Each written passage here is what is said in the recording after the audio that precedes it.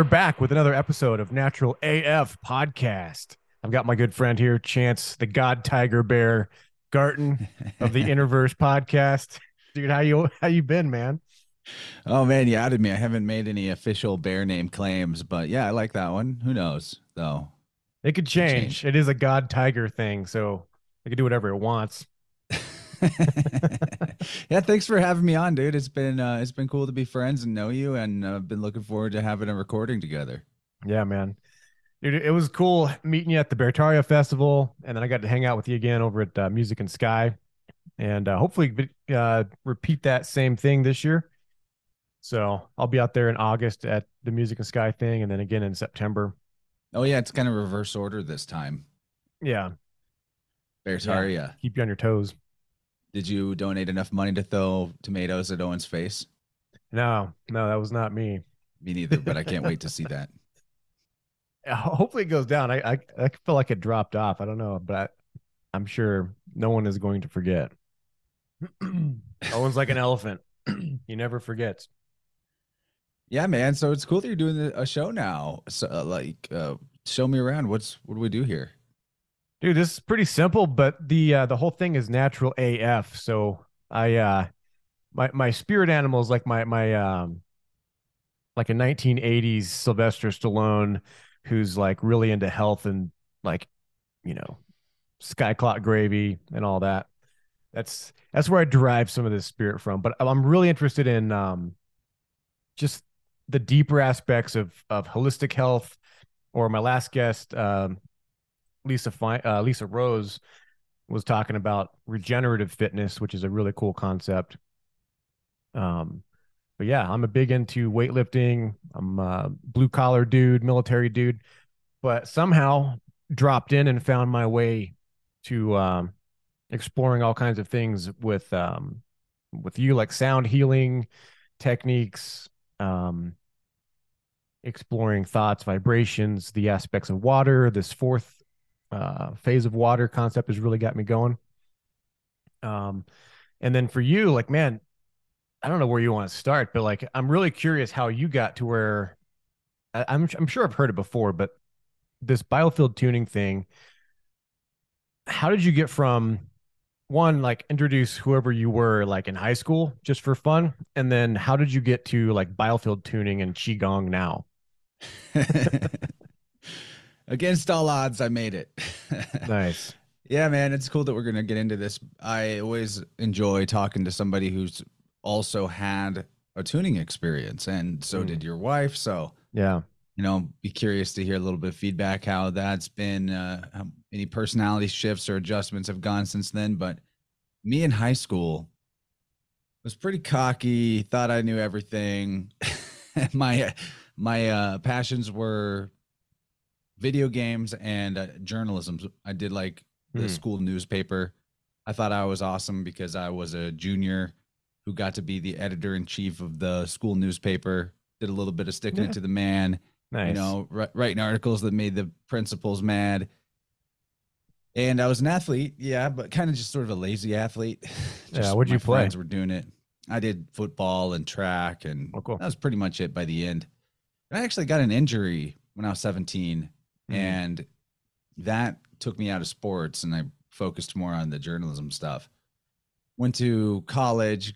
I was raised in, your basic white Anglo-Saxon Protestant type of household, and got a bit black pilled by finding out the all the stuff that was in that Zeitgeist movie back in '07 when I was a senior in mm, high school. yeah. Turned me off to all things religion. Funny because that documentary actually did reveal some helpful info about like that all the different savior deities that mirror the Christ mythos, and that was Yeah. my cue to actually throw everything out and assume atheism was the way. That didn't work out too well at all. So after the first year of college, I was pretty overweight, just playing World of Warcraft all the time, skipping class. And long story short, I found my way into some meditation as a practice that helped me lose some weight. Started smoking cannabis that also Mm, helped me reduce stress, drop some toxic relationships. Got through school, didn't know what I wanted to do. Went back and worked for the mom and dad company. Where'd you go to And school at? I went to Mizzou. So you've been like, so all this is kind of taking place in Missouri. Yeah, yeah, Okay, right yeah. on. Mizzou's not that far, couple 3 hour drive from where I was born and raised, and now I'm back there actually, same spot. Turned out Nice. to be the smartest place to be incarnated and stick around ever, because now like we got Gardner out here, Marty's moving out here, Oh, my buddy really? Kyle from Tippecanoe Herbs is moving out here, Nice. and probably more people. And we have the Bear Tarrier campgrounds like an hour from my house, so things are great. Yeah, yeah, it's picking up, picking up. Yeah, so And you were yeah, going I into. found out about qigong while I was Oh yeah. really into music festivals, Okay. and I was going to music festivals. Found crystals at vendors and things there. Sort of woke me up to the subtle energy, picking up crystals and being like, "Wow, actually, holding it up to my head. Wow, I actually feel something. Hmm. What is this?" And that got me curious, and played around with energy healing type practices, helping people come out of bad trips using intention and eye contact and Hmm. chi or prana. I didn't really know anything about anything, but I did have a funny experience for about a year where I like temporarily had all the sort of inner knowing and abilities of my current self back when like 10 years ago. And I Yeah. temporarily had like this stint as a sort of music festival shamanic healer guy, and that was cool. It showed me sort of the path I wanted to go. I realized something in me was designed or intentionally, aligned with the practices of energy healing, but I didn't really have a lot of knowledge or technique, so I had to sort of go back and build up those foundations. But that took me it was a circuitous path. I wound up realizing I wanted to do a podcast and started messing around with that, and stuck at it longer than anything I'd ever stuck at in my life before. And eventually, now it's doing Nice. well and I'm able to support myself on that. But Yeah, you're back in doing a great job with 2019, it. Yeah. in 2019, I picked up the Tuning the Human Biofield book by Eileen Day McCusick after hearing Mm. her on a couple of podcasts. And, you know, actually, I was just talking to somebody about this yesterday. They were describing a set of courses they wanted to take, and they were going to need to travel and do some in-person stuff. And they were being recommended to buy a very expensive set of titanium tuning forks. And Mm. I tried to, advise them, you might be, and this may be something that someone out there needs to hear, but you might be actually doing the thing where you sort of stall for time with this idea Ah, of perfectionism being an avenue for procrastination, in the sense that, to really find out if you want to do something like tuning as a practice or an energy work practice, and work with other people on it. To me, it makes a lot more sense to just start with an inexpensive set, decent tuning forks. I recommend the website Omnivos, mm. OMNIVOS, or Medivibe, MEDIVIBE. Those are some good tuning forks. Or there are great tools over at the Biofield Tuning Store that Big Eileen fan. McCusick Yeah. runs. They're a little more expensive. They're nicer tools. They'll last longer. But Is that one on your desk there to your left? yeah, it is. Nice. It's the That's Sonic the Slider. slider. That's where people should start. That's where I started, I actually, still haven't just picked working on one up, but myself. I'm really curious about it because like I have this thing with my left side that's still ongoing. It's getting better though. There's a little bit of purging going on, but like um I have like those like bumps where you get like the lymphatic little things. They're all on my left side. And so Hmm. I'm thinking sonic slider, just put it on there a couple times a day and work it out. But That'll do it. I think that'll do it. It helped yeah. me a lot. I had a left shoulder injury that wouldn't go away for months and months. And then I got one of these sonic sliders and started putting it on there. And within a couple days, I could raise my arm over my head again and could start Yeah. doing exercise that required the left shoulder. And everything was better quick. But I've talked about this before. I didn't know that after starting to use the sonic slider on my shoulder, I would end up also discoupling from a very unhealthy relationship I had going Mm, on in my interesting. first marriage. And so, anyway, watch out. If you're going to heal your body, there are going to be things in your external life that will have to also change and shift, and maybe not what you thought or expected. But anyway, the thing I was trying to make a point about to wrap that up is I think people should just learn about tuning from maybe watching videos and reading Hmm. things that aren't that expensive before you make a huge investment.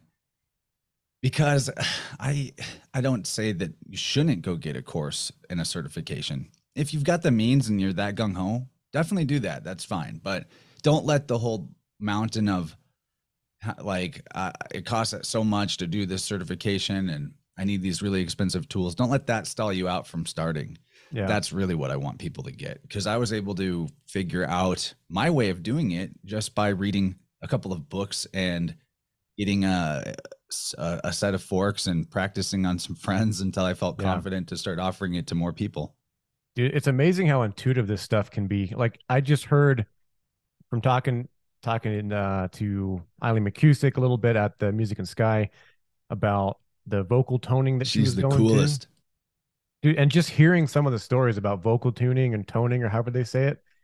Um, I came back home and I've been going through my own healing journey and emotional journey.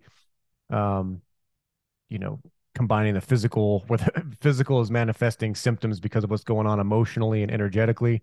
It's all very, very real. And like I had these chronic, like bad stomach pains for a while, and I was so fed up with it. But then I started toning, like singing and doing different either the ohm or hue, and then pausing in the different vocal like mouth positions of hue until I found something that started to feel better in my stomach.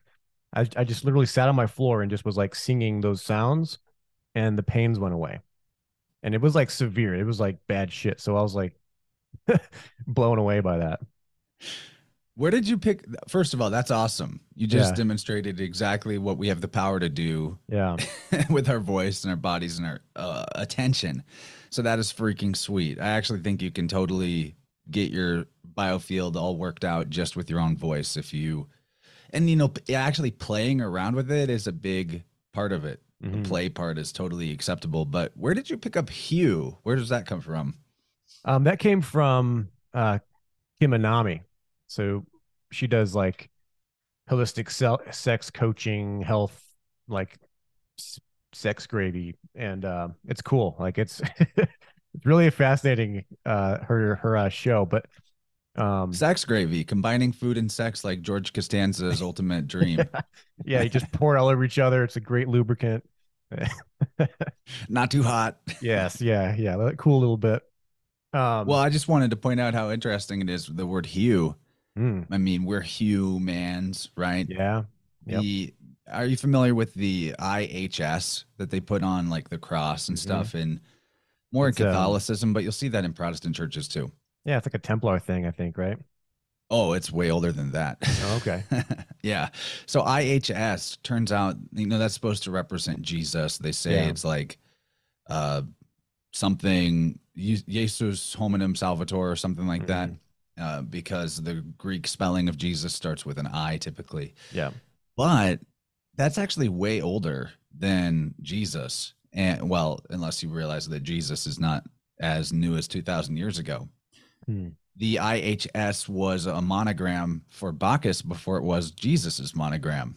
Oh, okay. And in the Greek, that was represented with the letters upsilon, eta, sigma. Upsilon is a funny letter, doesn't perfectly translate from Greek to English alphabets, but one possible transliteration would make it an I. And then the eta is either an E or an H. And then sigma is S. So Is the IHS, Upsilon this like thing, that's or a is that sigma, actually. okay? So But you got it. That is a Greek letter. It's one of the three we're talking one about. So popped into my head. I have that brain cell working. upsilon kind of looks like a mix between a V and a U in the English Oh, okay. alphabet. But yeah, the transliteration of this upsilon eta sigma could give you the word phonetically hue, like Hue. Uh, Interesting. yeah. Or like whenever they mistake it. Whenever Okay. they made mistakes copying things from the ancient past, whenever they're setting up their whole rebranding thing that we call the Roman Empire, Holy Roman Empire. Right. So anyway, Hugh is Bacchus, is Jesus, and Mm. you could also transliterate that to yes, like yes, which I find interesting because yes is it's the affirmative. It's a very solar word. It's like the sun is saying yes to all of us all the time, right?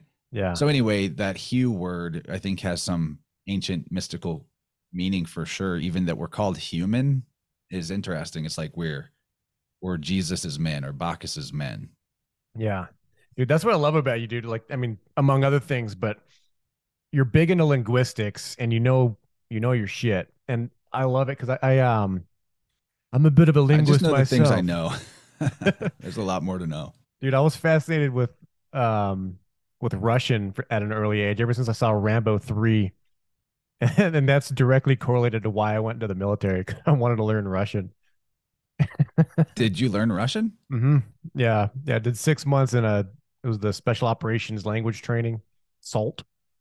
And yeah, I still Dude, speak it, you still could be practice it. teaching me some stuff. I think there's a huge untapped gravy mine on Yeah.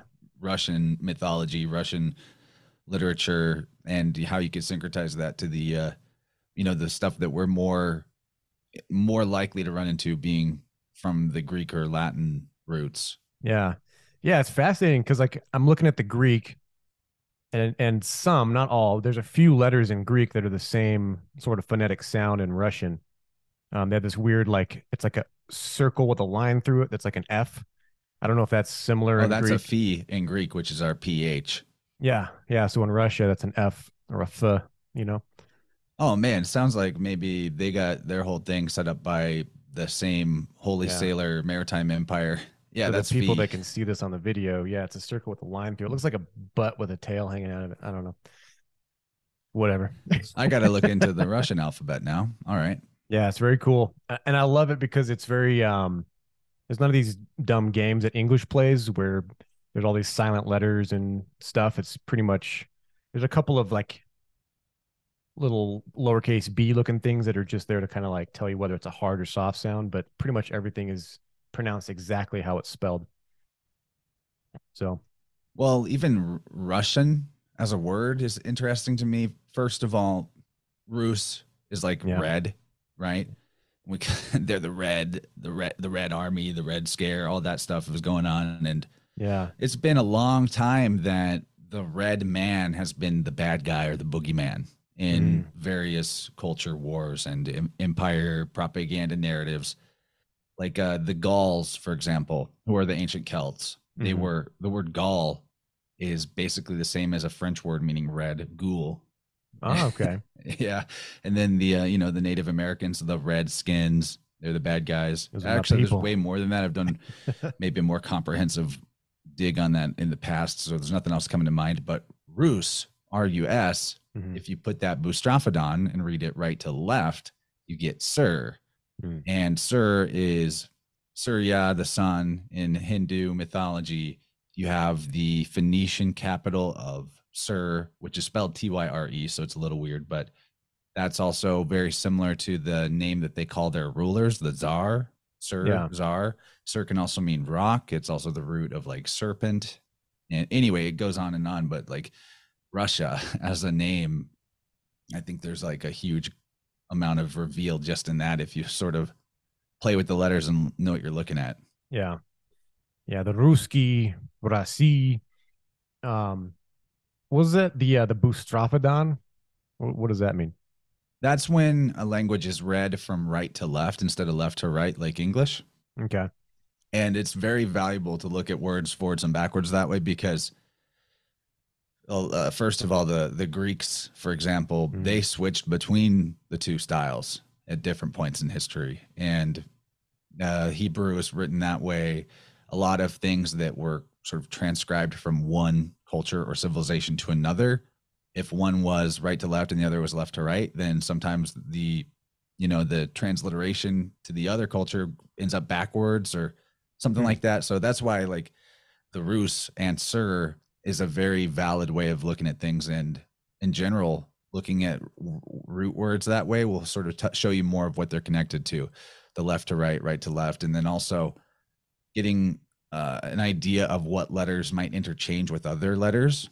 Like an example that has been on my mind a lot lately that I guess I didn't think about as much as I could have until the last few days is the letter H is depending on who you are talking to, Mm. it might be a very soft aspiration. Or like if you were Greek, you would actually just leave it out. Like the Greeks don't call Hermes, they say Hermes. Mm. But more of an Arabic speaker, for example, they would be like Hermes, Right. and lots of places would. So in Yeah, translating from Russia. one language Yeah. to another, the H can easily become like more of a CH sound or then just a K. Or if C can make a hard K sound, but also it can be a soft like S sound. So the letter H, when you see it, you can basically swap it with an E, or you can swap it with a C or a CH or a K and see where it takes you. And an Hmm. example of this would be like, what are horses known for having? What is a horse's hair like? It's coarse. Mm. So you Yes. swap the H with the C, and the horse hair is coarse hair. And then Hmm. you think about what do we say whenever our throats are dry and scratchy? We say our throat feels hoarse. Hmm. But why would our throat feel hoarse? It's actually that our throat feels coarse, right? Yeah. But it's somehow like throughout That's time we've sort of interesting. just Yeah. adopted that funny phraseology, but it probably stems from the C, H, and H being pretty much interchangeable. So you start getting a few of those keys to play with letters and words with, and a lot becomes more evident to you. And And this, whenever you have an yeah. example like the horse course thing, it's a good one because it shows just how valid those letter interchanges can be for, showing you the meaning of something. Yeah. Yes. Yeah. The whole horse thing is interesting to me. I grew up with horses, and this kind of takes us back into like the health sector because I think I'd mentioned, I don't know if I mentioned in our biofield tuning thing that I was had like a horse allergy or cat allergy. I'm not sure about whether or not my horse allergy is gone now or not, but like um the um the idea that your allergies aren't like a sorry, this is like way out, but like the allergies are due not to like a histamine and immune little imaginary like thing floating through your system that decides that you're now allergic to something, but it's from a life experience or a life event. Um, it's I think it's cool to ask you about that. Just bringing this up, it feels right. But like, what do you think about that with like allergies and whether it's dealing it with biofield tuning or um, resolving the emotional conflict, like in German New Medicine, and healing it? Like, do you have any experience with that or heard anybody healing their allergies? I've done it. Dude, perfect. I couldn't tell you exactly what the magic bullet was, but my whole life I have had, or I used to have pretty significant allergies to like everything in Mm, nature. Pick up a cat, I would have like red, itchy splotches wherever my skin touched the cat. And there's so many factors, right? I actually noticed I had a little bit of irritation from picking up my parents' cat, but they probably use like weird kitty litters and they're feeding mm. the cat weird stuff. And Maybe a anyway, flea collar or something. but it was very minor, like a mild little irritation, and it went right away. But anyway, I was allergic to pollen and plants and all types of animals and pretty much the whole nine. So most of my Mm, life, I was a huge mouth breather because like there was nothing happening with my nose. yeah, It was dude, only same. out, things coming out, Yeah. not going, no air going in. And I adopted a vegan diet for a little while, kind of got on the bandwagon ideologically with that. This was probably like 2015. And I lasted on that for about 5 years. And the first couple of years were actually great. Mm, I felt very strong and healthy. But then as time went on, it got harder and harder to feel like I was strong. And like in the yeah. gym, I was getting zero gains, like plateaued completely no matter what I did. Right. So, and I no longer do a vegan diet, but at some point in the 5 years that I was one, and by the way, I figured out from going vegan that it was definitely dairy that was causing me all the problems. So when Mm, I took dairy out of my diet, I was no longer pretty quickly, like within a month, I was no longer having the allergies to nature and to animals and everything like that. So that was really, I was super sold on veganism because the allergies going away. It's like, oh my right. gosh, I can breathe through my nose. This is a whole new life. For sure. And when I brought meat back in, I didn't do dairy right away, and I was still scared of it. Mm. And I don't know, this probably been just about 3 months, but something told me, and I've been, doing tuning sessions for people for a year, and I've done a lot of that kind of work on myself as well. And something just told me, like, maybe at this point the allergy to dairy is more like a belief than a reality. And I just went for it, rolled the dice, started eating some dairy, and everything is fine. If it's not very clean food, I might Mm. get a little bit of boogers out of it. My Right. like body is still giving me a little bit of like a pushback, like, hey, don't like this so much. But generally speaking, it's no longer a problem. So I couldn't say exactly what the solution was, other than I think if people were willing to do like some major reduction in what they are eating to like even a temporary vegan diet, maybe, Yeah. and or just like organic vegetables and like local grass fed and organic meats. Definitely Yeah. like try Do you taking do dairy raw? out if you haven't. And then uh internal cleansing protocols like a colon cleanse, a liver cleanse, kidney cleanse. Those are things that I've done a few times. And working on your energy field balance. And Yeah. then that's going to reveal to you some of the I feel a little hypocritical, actually. I haven't really received a lot of tunings. I've done a lot, Hmm. and I have a pretty good idea of the biofield anatomy. So like if something goes on in my body, I get the memo. But I'd kind of like a taste of my own medicine someday, where somebody was able to sort of do the party trick and show me things from certain time periods where certain type of feelings came up, Mm. so that I could maybe connect dots that I haven't connected. So I wouldn't say that I'm perfect or enlightened or ascended or anything, but Yeah.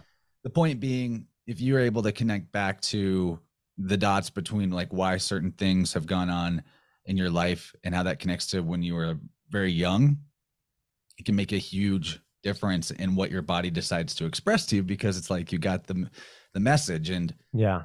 I tell my clients a lot, GI Joe says knowing is half the battle, but in tuning, knowing is pretty much the whole battle. Nice. And I've had some interesting ones lately with people who had like growth type anomalies going on in their body, like a lipoma on the lower back for one guy. And that was related to, he thought, betrayal from an ex-wife that was Mm. kind of gnarly, and some friends. So, and he was coming to the whole thing with an awareness of this lipoma is kind of like a shield so that I don't get stabbed in the back again. Ah, okay. And then it actually, we were able to dig deeper and find out that, actually, as soon as I put the forks in his field, I realized, oh, you had reluctant parents whenever, and I asked him, like, were they really young, like 18 or younger when they had you? And yes, that was the case. So we had Mm. reluctant parents. They didn't want the baby. They were scared of the responsibility and all that, which turns out that can be a huge indication of later problems in life. So in the case of this client, it was like, as soon as he was born as a baby, he felt betrayed by the people closest to him, Yeah. because they were putting forth the energy of like not 100% or maybe not very much at all wanting him. And it's not a judgment on people's parents. I mean, it would be hard to have kids as Yeah. a 17 or 18-year-old. I get it. I do get that.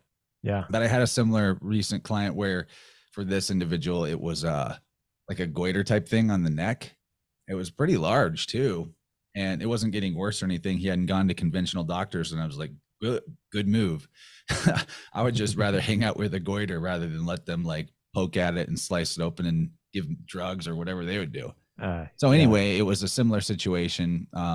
Reluctant parents and a little more specific things pertaining to communication for him is why it showed up where it did for him.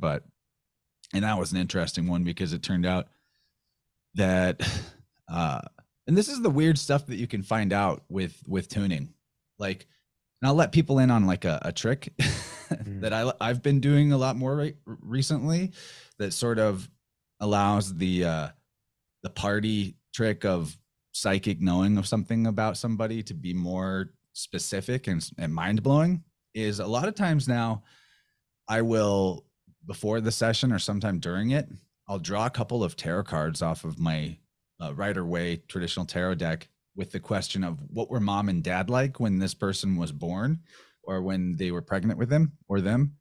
And it's like on the money every time. And Dude. I say on the money because in a recent session, as an example, the reason why the parents weren't fully invested in like being energetically there for this individual as a baby was because they were like super focused on money and material gain and all that, to the level of stressing themselves out over it, overworking over it, and etc., which ended up being like a family generational pattern that went back multiple generations. And that shows up in the biofield too, which is interesting. There's like a specific zone called the ancestral river where if I get like a strong hit off of it and it won't move, and I usually know like, oh, this is an ancestral river thing. So Mm. the tarot cards kind of gave me a clue about that situation, because when I drew them, it was a reversed Ace of Pentacles and a reversed Hierophant.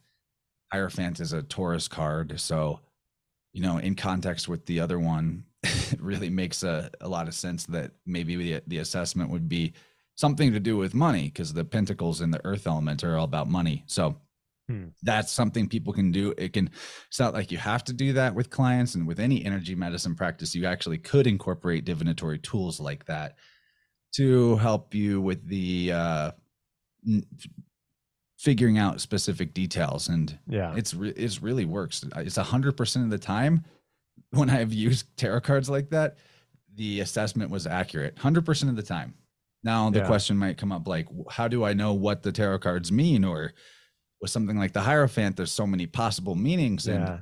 your intuition is a good guide for all that. But I also really like there's an ebook called Path of the Fool by Michael Tessarion. Yeah. And it's just the meanings of the cards of the major and minor arcana, but in a very nicely organized list of possibilities where it's like the full range of possibilities that are very specific and situational. So you look at that and you're like, oh, it's not going to mean all of these things, but you're that's where your intuition can kind of give you a hit. You look at the list of possibilities and you're like, oh, I think it's that, and then yeah, you go from there. Yeah. Dude, and I'm always trying to like imagine ways that this leads back to other sectors of maybe the population or whoever, or um people's experiences and uses for it. It's like where is this useful? Like in a funny version is like that movie The Men Who Stare at Goats, where I could almost picture, because this stuff, if for people that are maybe skeptical or on the fence about this stuff is real. I can't fully explain why or how, except waveform mechanics and um chance can explain how and why this stuff is what it is and what it works. Some people are like, it's demons giving you this power and insight, and I'm like, they're real if you think they are, but this stuff is like the soup I'll that just we're say in. I ask God to run the show every time I do it. Yeah.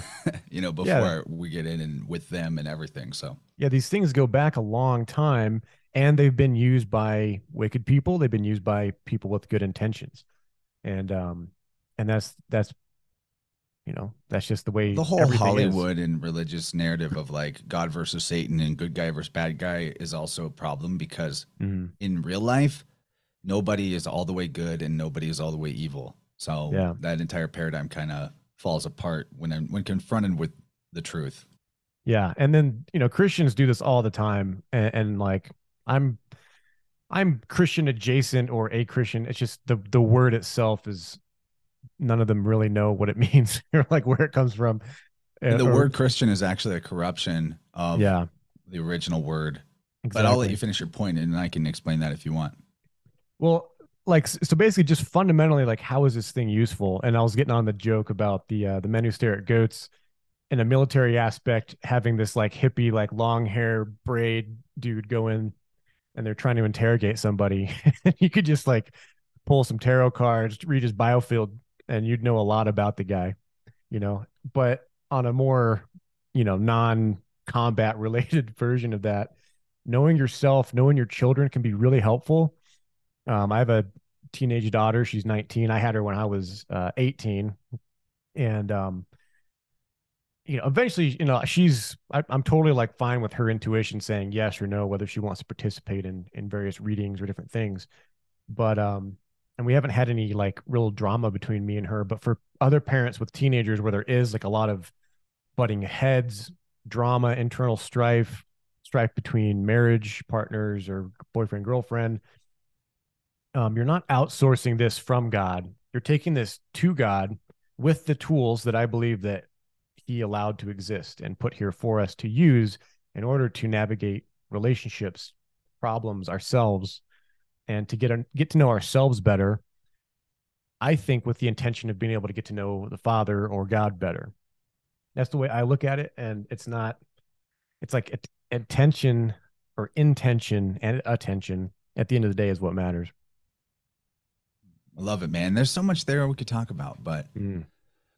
my current understanding of like why tools like biofield tuning are actually effective, especially weird that it works remotely, right? Yeah, I yeah, do like almost all my sessions are remote, it's really cool. including the one we did.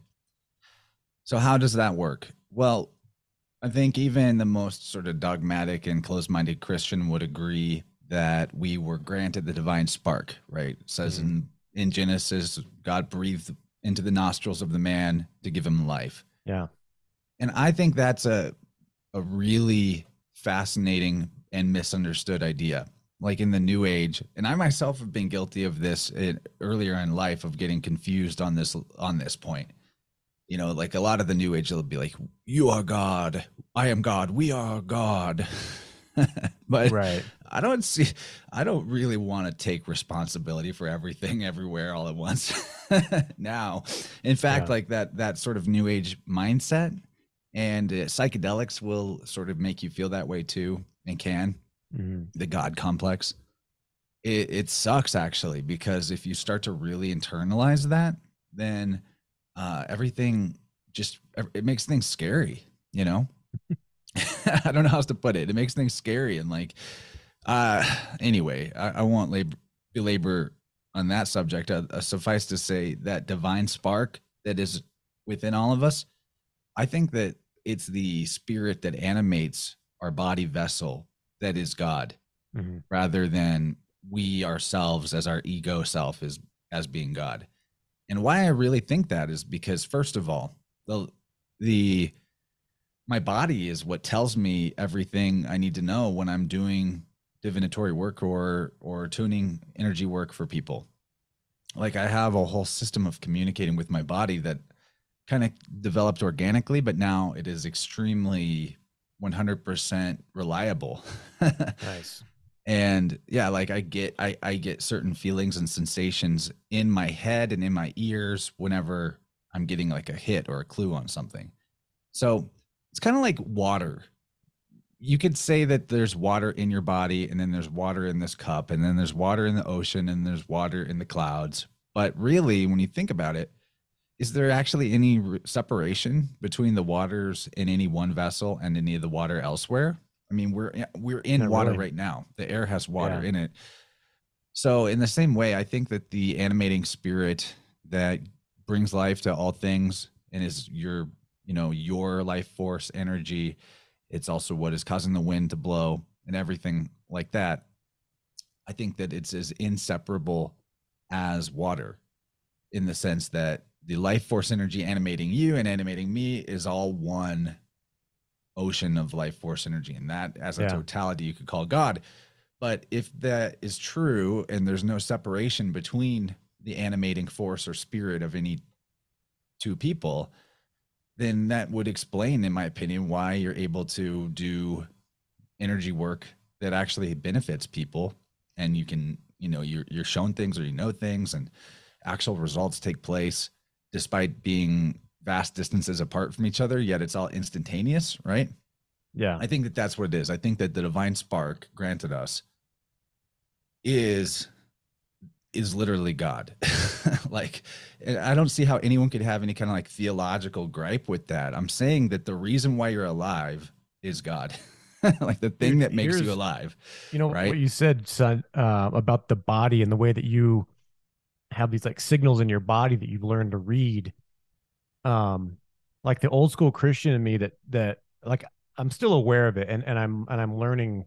It's kind of a cool experience where I'm like hearing what you say and I'm open to it, and then the old school Christian is like, but this is what they would say, and I'm like, interesting. How is that? Why is that such a stumbling block for them? Because they teach you that the body is fallen, that your flesh is wicked, that basically it's really damaging. Like the way I look at it It's now, retarded. it's like your flesh is totally sinful. Everything from the flesh is bad.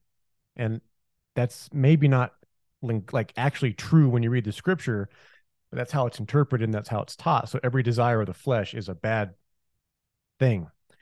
So that's a huge hindrance from people learning one of the most for my life, and I think for most people in this era we're in, is learning to feel and interpret these things in your body and learn what your body is telling you. Like there's innate wisdom there because it is sitting in this water soup energy spark of life that you're talking about. So I hope that people can like listen to this and hear it because they all have these experiences. Everybody, once I peel back the layers and talk to them enough, they all have an experience of I felt something and it made me do this and it actually was a good thing. You know, it saved me from that. My dad talks about it all the time. He's like old school Catholic. Um, he's my dad's like 83, and he tells me all the time when he was in the Air Force in Panama or Vietnam, there's a few times where one of his friends in particular, like Air Force isn't a big uh, company, basically. It's like the Army is like the biggest, Air Force is pretty small. So, you know, it's interesting when you meet somebody and then you see them again somewhere else and you were thought about or you felt that they were going to show up the minute that they showed up before you even knew that they landed. Like my dad has had that experience, and you know, he's not into like biofield tuning or anything. He's just a regular dude, but he's had these instincts in his body and it shot up to his mind a vision of his friend walking in the door, and then he turns around and there's his friend walking in the door who he hadn't seen in like 7 years. So this stuff happens all the time if people will just sit quiet and listen. And to me, that's what the Holy Spirit is. It's like that water you were just describing. To me, that's exactly what it is. Yeah, man.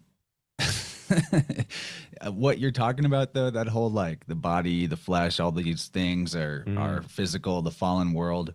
It is the most ridiculous ideology. But it's like there's so much I could say about this, but yeah, it's it's a big swamp. Talk about swamps, well, dude. it's funny because it's like the new age Gnosticism thing. You know, the world is created by an evil demiurge. It's a prison for our souls. It's a big loosh farm. Right. It's basically the same as a lot of mainstream Christianity's belief about this place too. Just Shockingly it's so. Yeah. shockingly so. And what's funny is like the ideologies that this derives from, this interpretation of scriptures, I'll even say, not necessarily everyone's interpretation. It is straight out of the pagan world. And I'm not saying pagan in a derogatory sense. Reverend Robert Taylor, the guy from the guy who was a priest, and I think he was a priest, maybe he was Protestant, but he started to do the research of like where, you know, what's the history of Christianity. He wanted to sort of maybe prove it out, but Mm. found that it it has no authentic unique roots and it comes from much older stuff. And he says and Dylan says this quote all the time. Dylan Secosio, friend of mine, he says Christianity and paganism are as different as six and half a dozen. That's a funny quote. So we're talking about divination, which a lot of Christians see as evil, right? But Yeah. what do they call the leaders of the church? Depends on which church, the elders maybe, or the Fathers, right? fathers. Yeah. Yeah, almost any church they'll say father, whoever. I mean, sometimes it's become brother, but the word father. So in Latin, that's patere, and in Sanskrit, the Hindu language is pitar or pitar. Pitar Mm. sounds familiar. Then in Hebrew, the word ptr, pet resh, I'm sorry, pet tav resh, which is the same exact vowel or a consonant as Peter, right? And you could even consider when you're doing philology or researching words that the consonants are the bones, but the vowels are just the filling. And you can put different filling in there and you have the same thing. Mm. So anyway, this PTR in Hebrew which is usually transliterated as patar, it means to interpret, like to interpret dreams, like a prophet or a seer. Yeah. And that's, this, who else had this really, really deranged view of human life and the body and all that were the Druids. Oh, And really? that's not a popular opinion because now Druids are like cool forest loving, shape shifting freedom fighters and stuff because of video games using Druid as a name or D&D version of Druids and all that. But the original Druids, they would find an oak tree. They looked for one that had arms that were horizontally like a crossbar. Yeah. So they were looking for an oak tree that looked like a cross. And that cross, if they didn't find it, they would put a bar of wood across it so that it would be a cross. And anyway, they would write on the bark, they would write the word Hesus, Hesus. Does that sound familiar? Hesus? Yeah. It's one of their Definitely. savior gods. Tarmus on another branch, and then in the middle would be Belinus. And then above, by all those words, they put Thou, which is the name for like the top god. Thou. Anyway, Is that like thou, like the yeah, Quakers?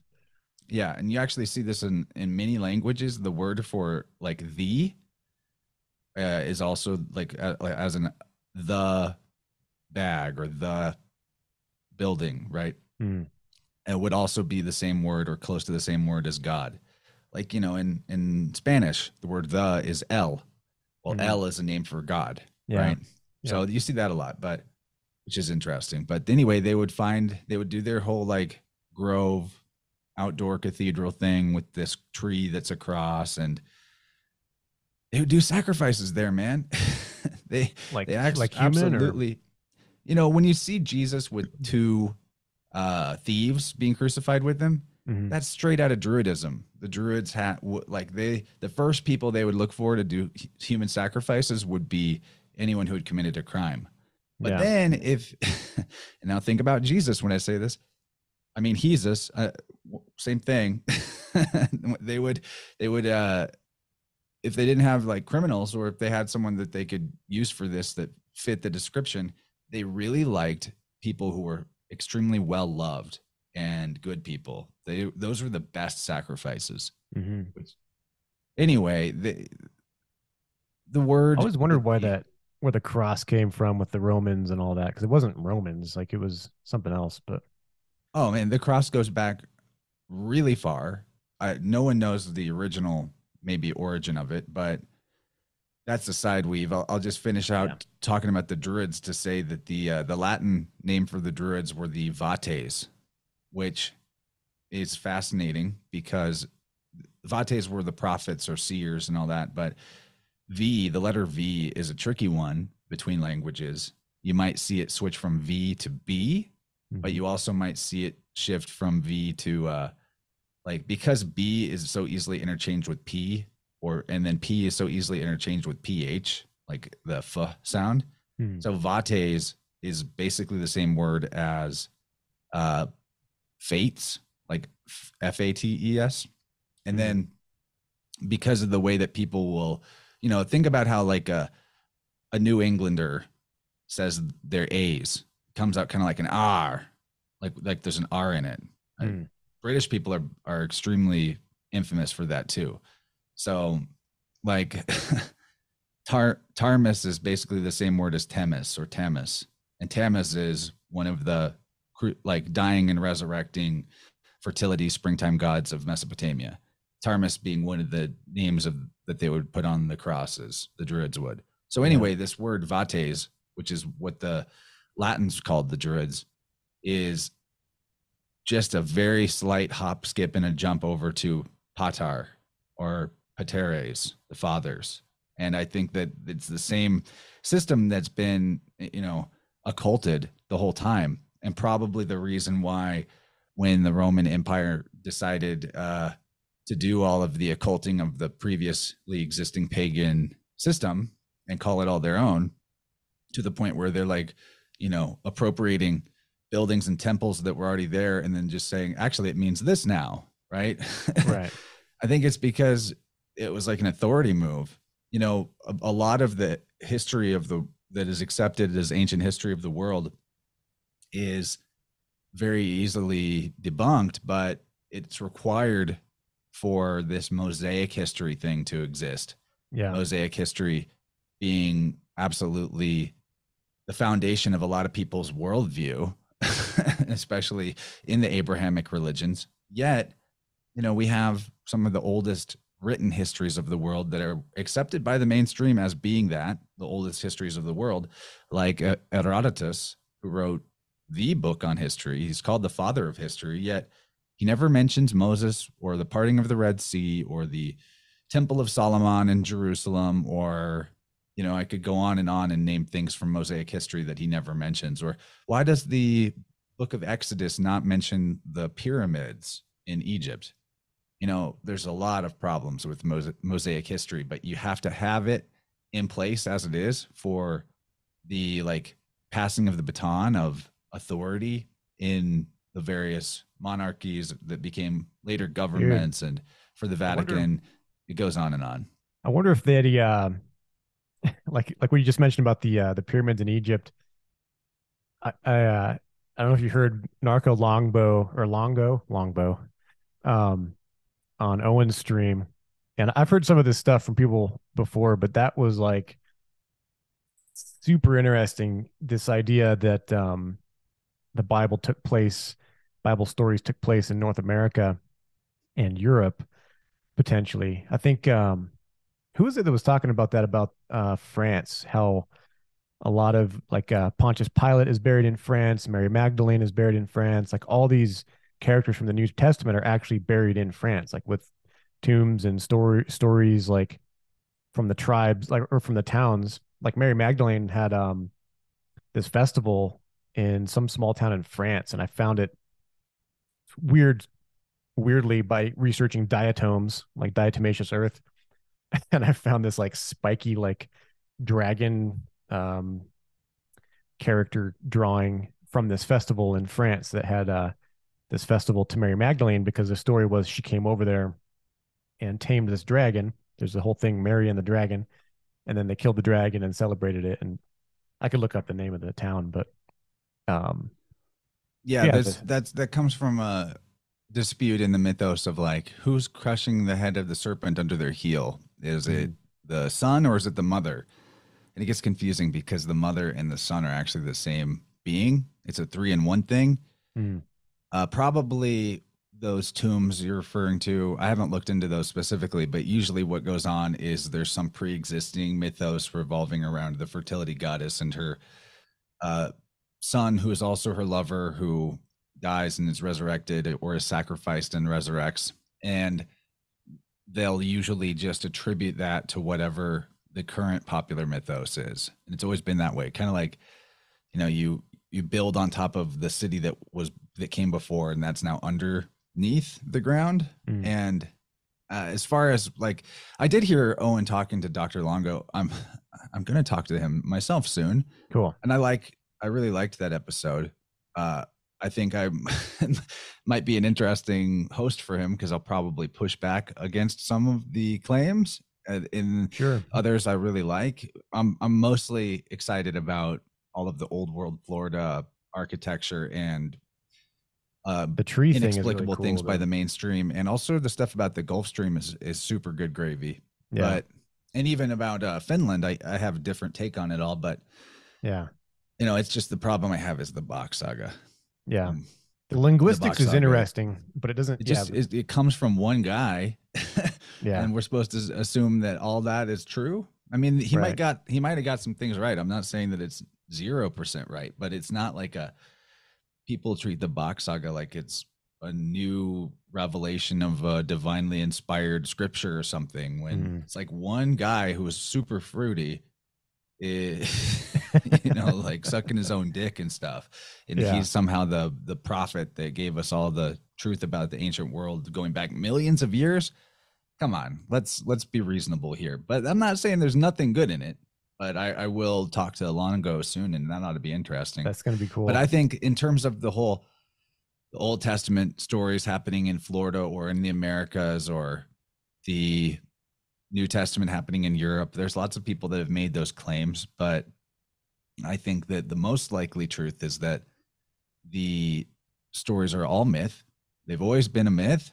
And, you know, the fact that you can find the same fingerprints, keys, etymology, and language going back as far as we have stories, period, including South America and Mexico and Yeah, the New World, as it was called, also in Mesopotamia, also in Asia, also in India. Like, it seems definitely the case that somebody took this mythos around the world, but if it was ever anything but allegory, what it is based on, if it has any historicity at all, is so far gone in the obscurity of the far distant past. It's pointless to try to say this is that and that is that. You know, yeah, that's we're true. We're dealing with not. mythology, and we ought to just Yeah, leave it in the literary tradition rather than try to, because as soon as we start saying this is definitely that and this is the historical truth of it, and then now we have a new reason to be divided and fight amongst each other, and I'm the special boy who knows, and it's super dumb. I'd rather just keep it in the realm of literary analysis yeah, where it all belongs, like all scriptures. yeah. I think there's layers of stuff going on. Like I'm on board with the mythology side, but I also see because of my own life and other people's stories where it's like mythology plays itself out in your lives. Um, Sort of like going back to that water that we're all in, that we're all connected to. It's like this energy that pushes and breathes life, and like we're playing out that energy and manifest in physical form. But like one thing to like set all that stuff aside, because like I like exploring all these different things, but there's like this central vein that I keep coming back to that I'm still curious about, and I see it like I was watching this show Rome, which isn't like a great show, but like I'm curious about this idea where they're like, oh, pray to the god so and so, and then do this for the god so and so. I think for the plebes and for most lower class, they were actually like, oh, let's pray to God, whatever. But what they're not telling the people is that like Crow from Crow 777 says, these are aspects of nature, and it connects back with like the ideas of the tarot, which some people are turned off by, but you can't. I don't know what that was, but it's like this reproducible. Like you could look at it scientifically, and you could find patterns. You could see this, almost like you can like start seeing, if you could feel braille and then all of a sudden just be able to see what it's saying. It's poking through from all these different directions. We've got astrology, we've got the sky clock, which is astrology, but I like to call it sky clock because it's just it's so precise and it's so divinely tuned for everyone's lives.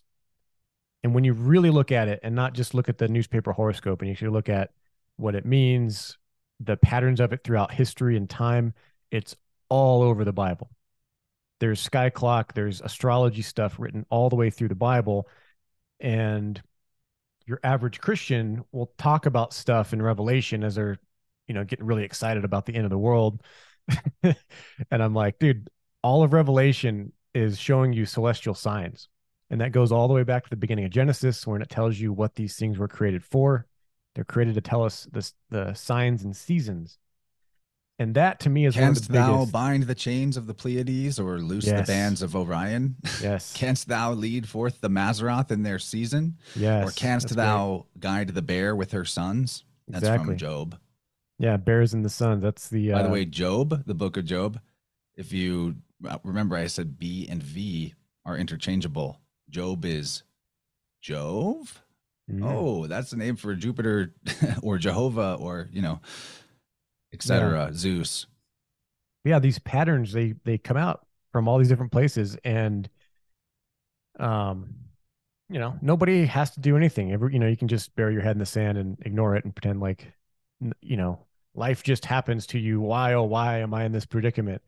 Or you can look at what tools we have available and you'll understand what it is and you'll start to grow. And that's, I believe, probably the central point of why we're here, I think, is to grow and experience. It can be a louche farm hell prison on earth if you want it to be, or it can literally be us, those of us that could see and want to move forward. We can just go forth, I believe, and create anything we really truly want to create. Yeah, within reason. I don't think that I could create a life where I'm a like an Asian woman. I mean, we have the technology. You can cut your dick off today. I'm just gonna keep my original pronouns. Exactly. No, You yeah, know, within my the thoughts on realms of reality. astrology. I love researching astrology. It's a huge component of my show.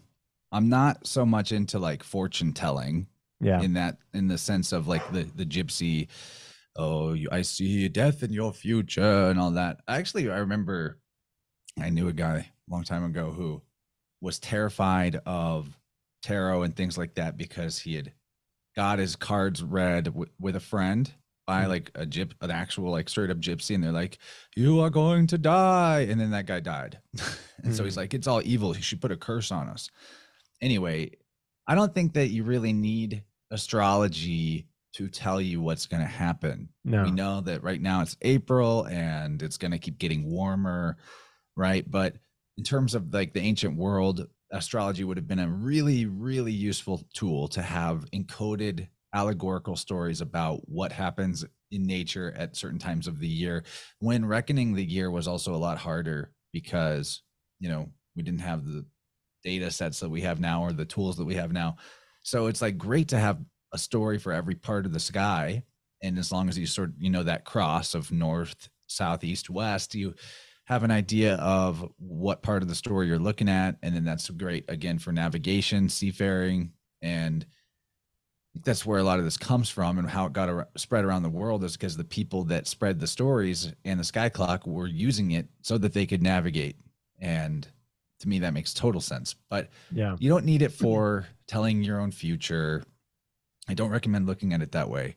But I do love how if you study astrology, and I tend to be a little more like just the retrospective view with this, with my life and with astrology. I'll see that a certain transit just happened and I'll be like, oh wow, something, I just got a bunch of money unexpectedly out of nowhere, and whoa, that perfectly fits with the what Jupiter was just doing, or Mm. what Venus was just doing, or something like that. So it's a really cool tool to help you feel like in sync with the whole world and with all of nature, and to show you how connected everything is, that there's no such thing as chance or coincidence or accident.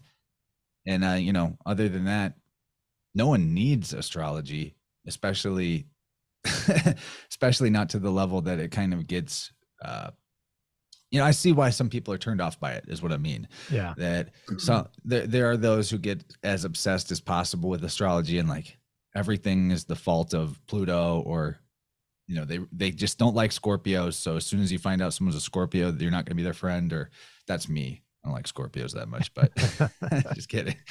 No, Yeah, I it's think about it's a like really, really great broadening study, though. It shows awareness. you the clockwork connectivity of everything in this creation, makes it quite obvious that this is some kind of divinely inspired creation. And, that's sort of my take on it. You could take it or leave it. People don't have to use astrology. No one's making you, but it is a really good way to understand, or to get like, to help yourself out of a more materialist or like nihilistic type of view, Yeah. that obviously there's purpose. And I don't really even need there to be much more purpose to life than life. Like, to me, it does kind of seem that way. Like, maybe the meaning of life or the reason for life is so that we can exist. Yeah. Like, I'm glad I exist. I love existing. I want to keep existing. I would like other people to have the opportunity to keep existing. I don't think there's actually a choice. I think that existence will continue to exist regardless of what anybody thinks or does. So I'm Yeah. just going with it. You know, I you like it. say that the thing that people can flip around though in their own head is, especially when you get the knowledge of like the biofield anatomy, that everything that goes on in your body is a message from your inner self. That actually applies.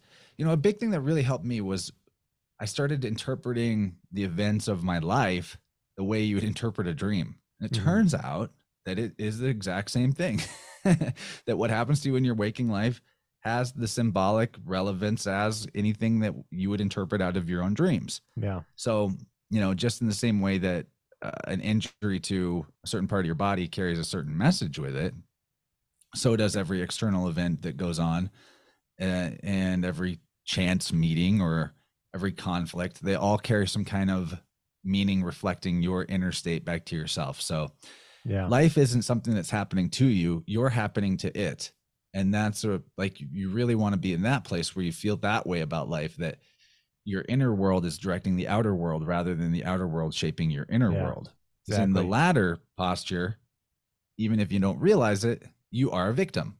If life is happening to you, you're either a victim That's or huge. you're receiving welfare. Yeah, because people that like you know we you know the astrology types that may be prone to victim status versus victor mindset. It's the same thing Most as astrology types don't get too victimy about it, though. I would say most people that go there. deep into astrology are pretty. There's a They lot they, of they get a lot of self work done. yeah. There's a lot of good guidance out there about how this tool is used, where it's showing you potentials. It's showing you it's about learning and growing and like becoming more aware. Yeah.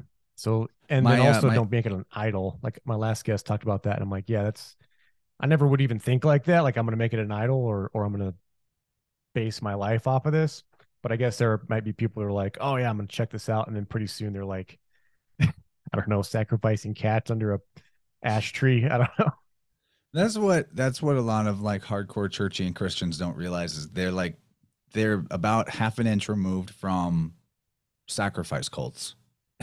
And It's the only basically, thing yeah.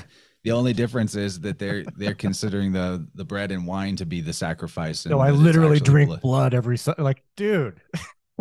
Yeah, you know who came up with that whole bread and wine was the Buddhists. That's their thing, because Okay. they thought that it was wrong to harm living creatures and wrong to eat meat and stuff like that. They were the original militant vegans. So Mhm. their sacrifices were of bread and wine, and we still see that going on today. I mean, back to that idea of like the vates, the fathers, the diviners, the word. What language is it in? I think it's a Celtic word. No, no, no. I'm sorry. It's Chaldean. It's the Chaldean word. It would be spelled Bet Dalet Aleph. So like Mhm. BDA. Chaldean is basically the same as ancient Hebrew and same alphabet as the Phoenician, which it turns out is just a variation on the same alphabet that the ancient Greeks had and that the ancient Irish Celtic peoples had, or the Gauls, you would maybe call them. Anyway, this BDA, Beda, that's basically the same as Buddha. That this word meaning like a diviner, prophet, or seer, it's the same word as Buddha. Hmm. And Which is probably why they this, called him that, huh? yeah. Because it wasn't his real name, right? It was like something. Yeah, well, Yeah. Buddha has about a thousand names. Hmm. So you go through the list of names of Buddha and it gets really revealing, actually, and shows you that everything is connected, and that, Buddhism is one of the oldest versions of whatever we're calling the universal wisdom tradition. But yeah, I don't know where I was going with that. I'll let you steer me. Dude. Okay. Yes. So I wanted to jump in with that. Like another thing that I've learned about the way that I look at astrology. It's like when I was doing my handyman business, I got a little carried away, to be fair, and I would buy tools to do jobs that I didn't know that I could do. But I have a lot of confidence and I'm like, I'll figure it out and I could do it, but I couldn't do it without the tool. And so I was just That's a continually, clutch, by the way, what you just said. yeah, Get the tools and you'll figure it out. exactly. And that's how I look at a lot of these things. And I have like this, like no fear on all this stuff. Like I grew up, with the Christian upbringing that, non-denominational, but like I know it all. I read the Bible, you know, fervently as a young kid of my own accord, not with someone else trying to make me do it, because I was really curious about the knowledge Me and too, wisdom man. that was in it. Yeah. And there's tons of really good, interesting insights. But when you can expand and not expand um, like bringing in things that are false and trying to couple it to things that are true, it's like just seeing more of the truth and more of what it's there for. It's not just there so that you can go to, you know, Harvest Baptist Church on the corner and give $10 a month to the preacher. Like there is so much more to all of this, way more than I ever was explained or told. And it's so helpful. Like speaking of tools and tool belts, um, my wife and I were going through I mean, we're okay. So my wife and I are separated. Um, but I think it's a good thing. And that's because it's like whatever we had to learn, I feel like has run its course. And I learned so much. I was exposed to so many different methods and modes of like understanding myself and understanding her and kind of looking at the situation. And we had this counselor, this marriage counselor that was a astrologer. He was an older guy. And it was amazing that he could go in first session after looking at both of our charts and then looking at the charts overlaid and read so much into us accurately to help us understand the dynamic and present it to us so that we can then work with it and start, and it affects your choices. So you're confronted with, okay, these are some of your patterns. This is um written in the chart. It's pretty obvious to me like that she's, holding on to this emotional thing and I'm holding on to this emotional thing. I need to process it. But I wasn't aware of it. And she wasn't aware of it. And it's just really, really helpful. Like when you really are trying to get your marriage in line or trying to figure out the conflict, whatever it is, if you keep having these like this hamster wheel of conflict, there's these tools that have been here for thousands of years that can just be like, oh, that's the problem. And then you're like, holy shit, like we could have saved like a year of conflict if we would have just seen this stuff. So it just goes down to like, what do you have available to you? And are you earnestly seeking the truth? It's really the biggest part for me. If you're seeking the truth in Christianity, I believe like you'll see it. Like you'll see that they did divination and it was helpful. Like they cast lots. I mean, they were probably throwing like finger bones or something. Like who knows? But it says it right there. So you don't need to have a Yeah, man, fear. what you just said is really, really great. It's the perfect way to use astrology. A lot of times when I'm talking about this stuff, it'll sound like maybe I'm anti this or that, Mhm. just because priestcraft is the absolute worst scourge upon humanity that's ever risen. It's doesn't pretty mean gnarly. that It is pretty gnarly. doesn't it doesn't mean yeah, it doesn't mean that there weren't. It's like I said, there's nobody's all good or all bad, Mhm. especially true for groups of people. So there are good priests, Yeah. definitely, that joined it for the right reasons. There are good, then there are bad people in organizations that you would think were good or that they're doing bad things, whatever. You guys get it. Yeah. So astrology used in the way you just described, or divination as you just described, is where the biggest amount of gravy is at. Like my wife and I, when we first met and I started courting her. We Mhm. had my my court astrologer. Her name's Kaylee Burkana. Okay. She's actually doing a live stream right now. She does them every Monday. I'll have to catch the replay. But Mhm. Kaylee Burkana on YouTube. It's a great Monday show where she like does tarot cards for each of the signs and also tells you a little bit about what astrology is happening that week. Really, really cool. It's Nice. fun. Anyway, she looked at our charts and she told us about our, where we're compatible and then where, as they call it in astrology, where the squares are at. Mhm. And squares are where the, like you would say, bad aspects. And that's one thing that a lot of people with astrology really shy away from is they don't want to talk about their bad aspects. They want to be like, oh, I'm a Leo, I'm the life of the party, but they don't want to talk about like where they're their Mars is squaring with Saturn somewhere or whatever, and what that Right. means. And that's actually where the most opportunity for growth is, at where the bad aspects are. So even calling them bad is kind of, you know, all things serve good, actually. All things Opportunities serve for God. growth. Yeah. Yeah, even bad. Bad is the same word as what I just described. Uh, that root word for Buddha, Bade. Mm. Yeah. God is the author of good and evil. And if you're churchy and you can't accept that, and you want to say that no, Satan is the father of lies, already you've misunderstood where the concept of Satan even came from. Satan means adversary or opposer. It's referring to oppositions in astrology. That right now we're in Aries, and the Satan of Aries is Libra, because in the wheel of the zodiac, Mm. they're across from each other. Yeah. So everybody gets to be Satan sometimes. Yeah. Anyway, Oh, how uh, dare you? sorry guys, there's no such thing as Satan. Didn't mean to burst your bubble. I know you really like blaming your masturbation on Satan, but it's if the opposite of Satan is Jehovah, and Jehovah is a word that means life or existence, which it is, then the opposite of existence is non-existence, which means Satan does not exist. The end. Let's Oh, go. boom. Let's go. Checkmate. Let's let's quit blaming our problems on the invisible If boogeyman. you had All a right. hype man, he would be like throwing papers and running around the room. Yeah, No, but that's you, fascinating. you Yeah. you ever feel like there's the demonic problems going on with yourself or with somebody, or like you're in a haunted room or some shit? Mm. Just tell them what I just said. Just be like, your boss doesn't exist. You're free to go. Yeah. And they Yeah. usually demons flee the scene. They go into the light when you tell them that. Yeah. Every time. It's super fun.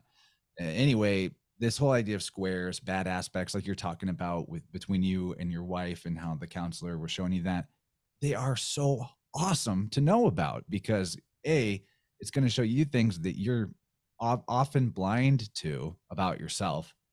It's going to help you feel more compassion for your partner, and not be like, how do you not notice this obvious thing that I can tell is going on with you, because they have a blind spot there themselves. So Hmm. now, instead of bashing heads over those blind spots, or all that, step on each other's toes or blaming each other, you're watching each other's back, Yeah. You can right? help each other. Like they say, squares are places where, this is what I say about squares, or bad aspects in astrology, is they can either be a place where you get stuck, or they can be something that bonds you. So if you, like, the key with squares or bad aspects in your own personal chart, or especially in a relationship chart, is once you know they're there, then it's on you to take action. I call it taking action on the square. I need a better catchphrase for that, but you totally Mm. start taking action on the squares proactively, and they become the biggest opportunities to grow and bond and care for each other more. So, Yeah. like, That's something this it guy always comes down showed to me. communication too. Yeah. I'm so grateful for this dude. Like his name is Glenn, but Shout out Glenn. yeah, he um he was showing that like no matter what relation you have, you're going to be paired up with somebody who's going to have things for you to work on, and that's like divinely set up that way, because the mission, I believe, is to make you better, but you have to accept it. You have to willingly take on those tasks. And it's just such a valuable lesson for myself. And then I could have compassion for my wife, even though I was frustrated and everything, but I could see one, like the standard psychology route of difficulties in how you were raised, and then why, you know, like why you were born into that family. You can even see things like this, like for whatever reason, like on the Christian side, God put you there, Well, with astrology, you can kind of see more details about why and how God, what path is there to like learn and grow from it. So it's like I don't see any separation, and I don't shrink from it at all. I do like people like you and my last guest that were like, you know, don't make it everything, don't turn it into an idol. Cause I'm like, I can kind of start getting excited and just be like, fuck it, everything, do everything with astrology. It's tempting, but like stock trading. I'm really fascinated. Like if you could dial this in, you could probably really own the stock market if you really, really knew what you were doing. But I haven't Yeah, seen JP anybody do it. Morgan famously said millionaires don't use astrology, billionaires do. Oh, dude, I quoted him last stream. I didn't even know it. I've heard that. I've heard that saying, and I've repeated it many times. Yeah, But Gravelers always wanted to dude, keep that knowledge out of the hands of the regular folk. so that goes back to my original point. Was this knowledge is out of your hands? It's in their hands. They're using it all the time. Um, And and I'm all imagine with big about data collection, yeah, what kind of astrology knowledge is available to the big data farmers that goes so far beyond what we have passed down from the ancients, right?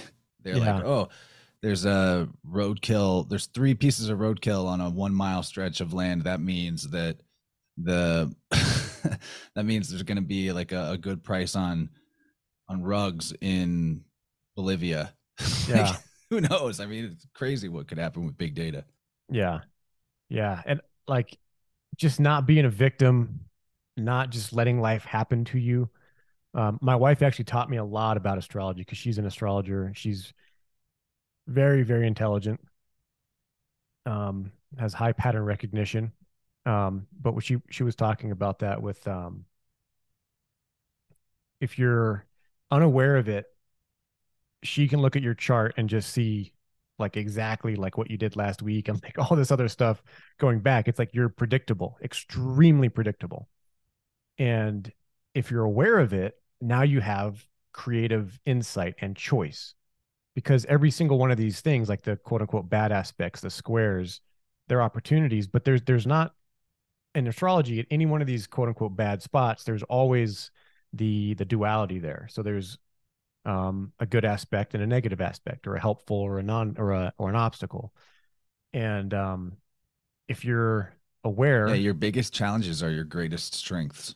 yeah, it's cliche, but it's freaking true, you know. But the the personal responsibility, I think, is what I'm getting at. Where let's stop just going in the river and just letting it take us wherever. Let's start to paddle the freaking canoe. Boom. Yeah, I love that, man. I learned from my mom when I was a young child that you always have a choice in everything, and I feel like that maybe was the only thing I ever needed to be parented on.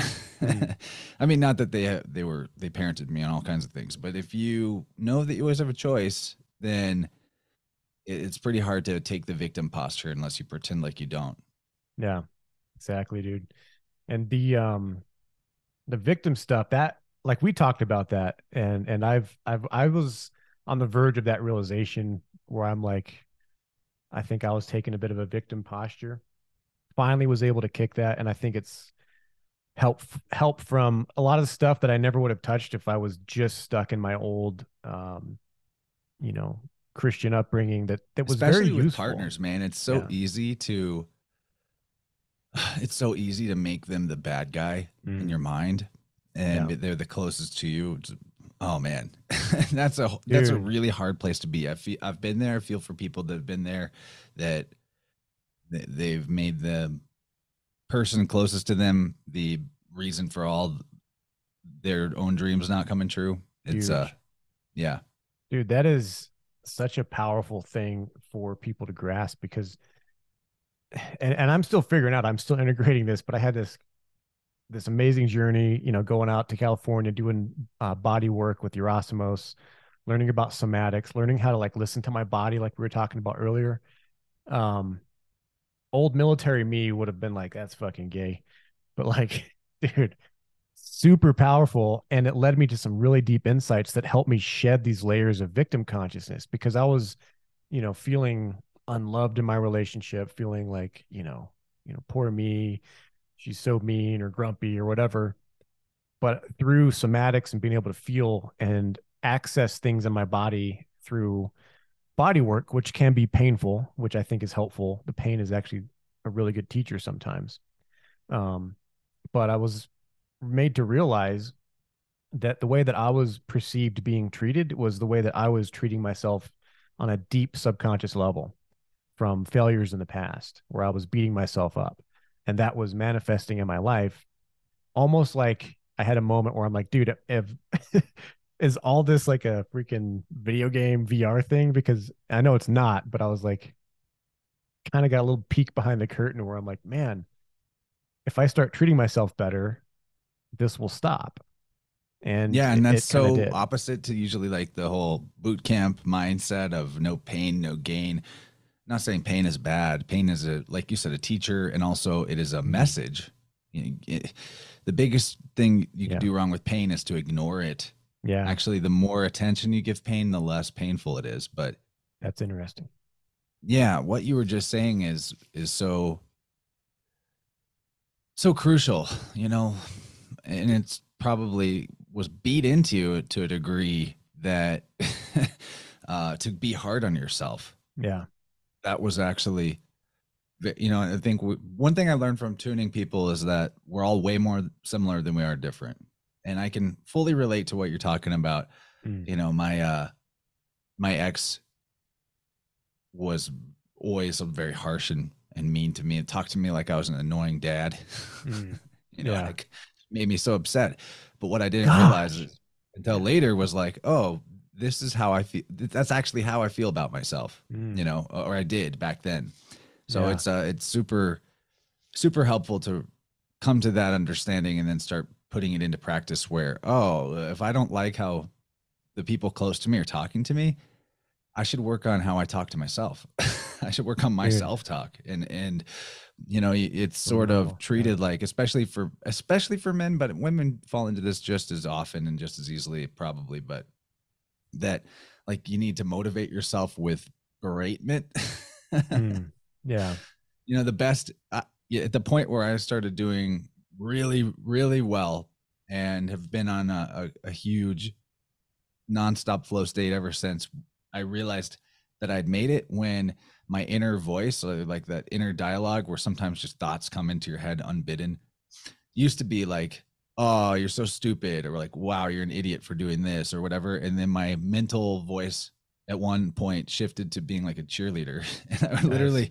I would literally like hear this voice in my head, like, Chance is crushing right now. Chance is doing great.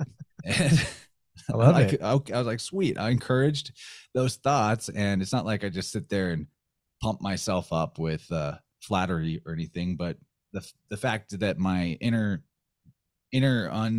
unbidden dialogue would be supportive and positive, to Hmm. me that was like the moment when I realized the moment I definitely turned the corner, and abundance in life and all needs met easily, and having extra and not having to do Nice. shit I don't like anymore just because I thought I needed to survive. All that stuff will shift and go away and be replaced with what you actually truly want when you start talking to yourself like you already have it. Like, because you do.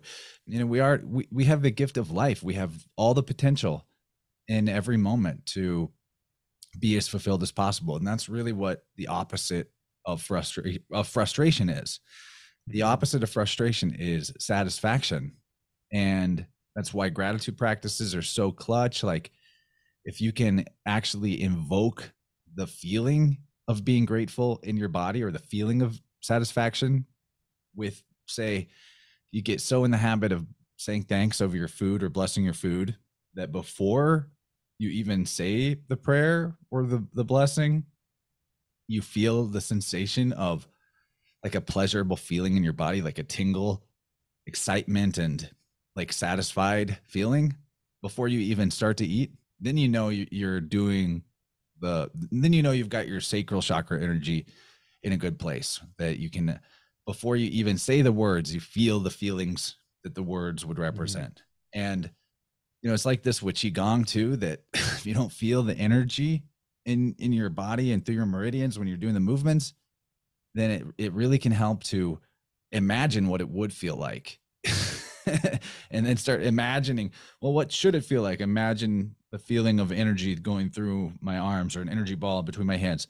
And then before you know it, you're no longer pretending or imagining, you just feel it. Yeah. Like, our body actually works that way, that sometimes we need to develop the language that we want to speak to it with.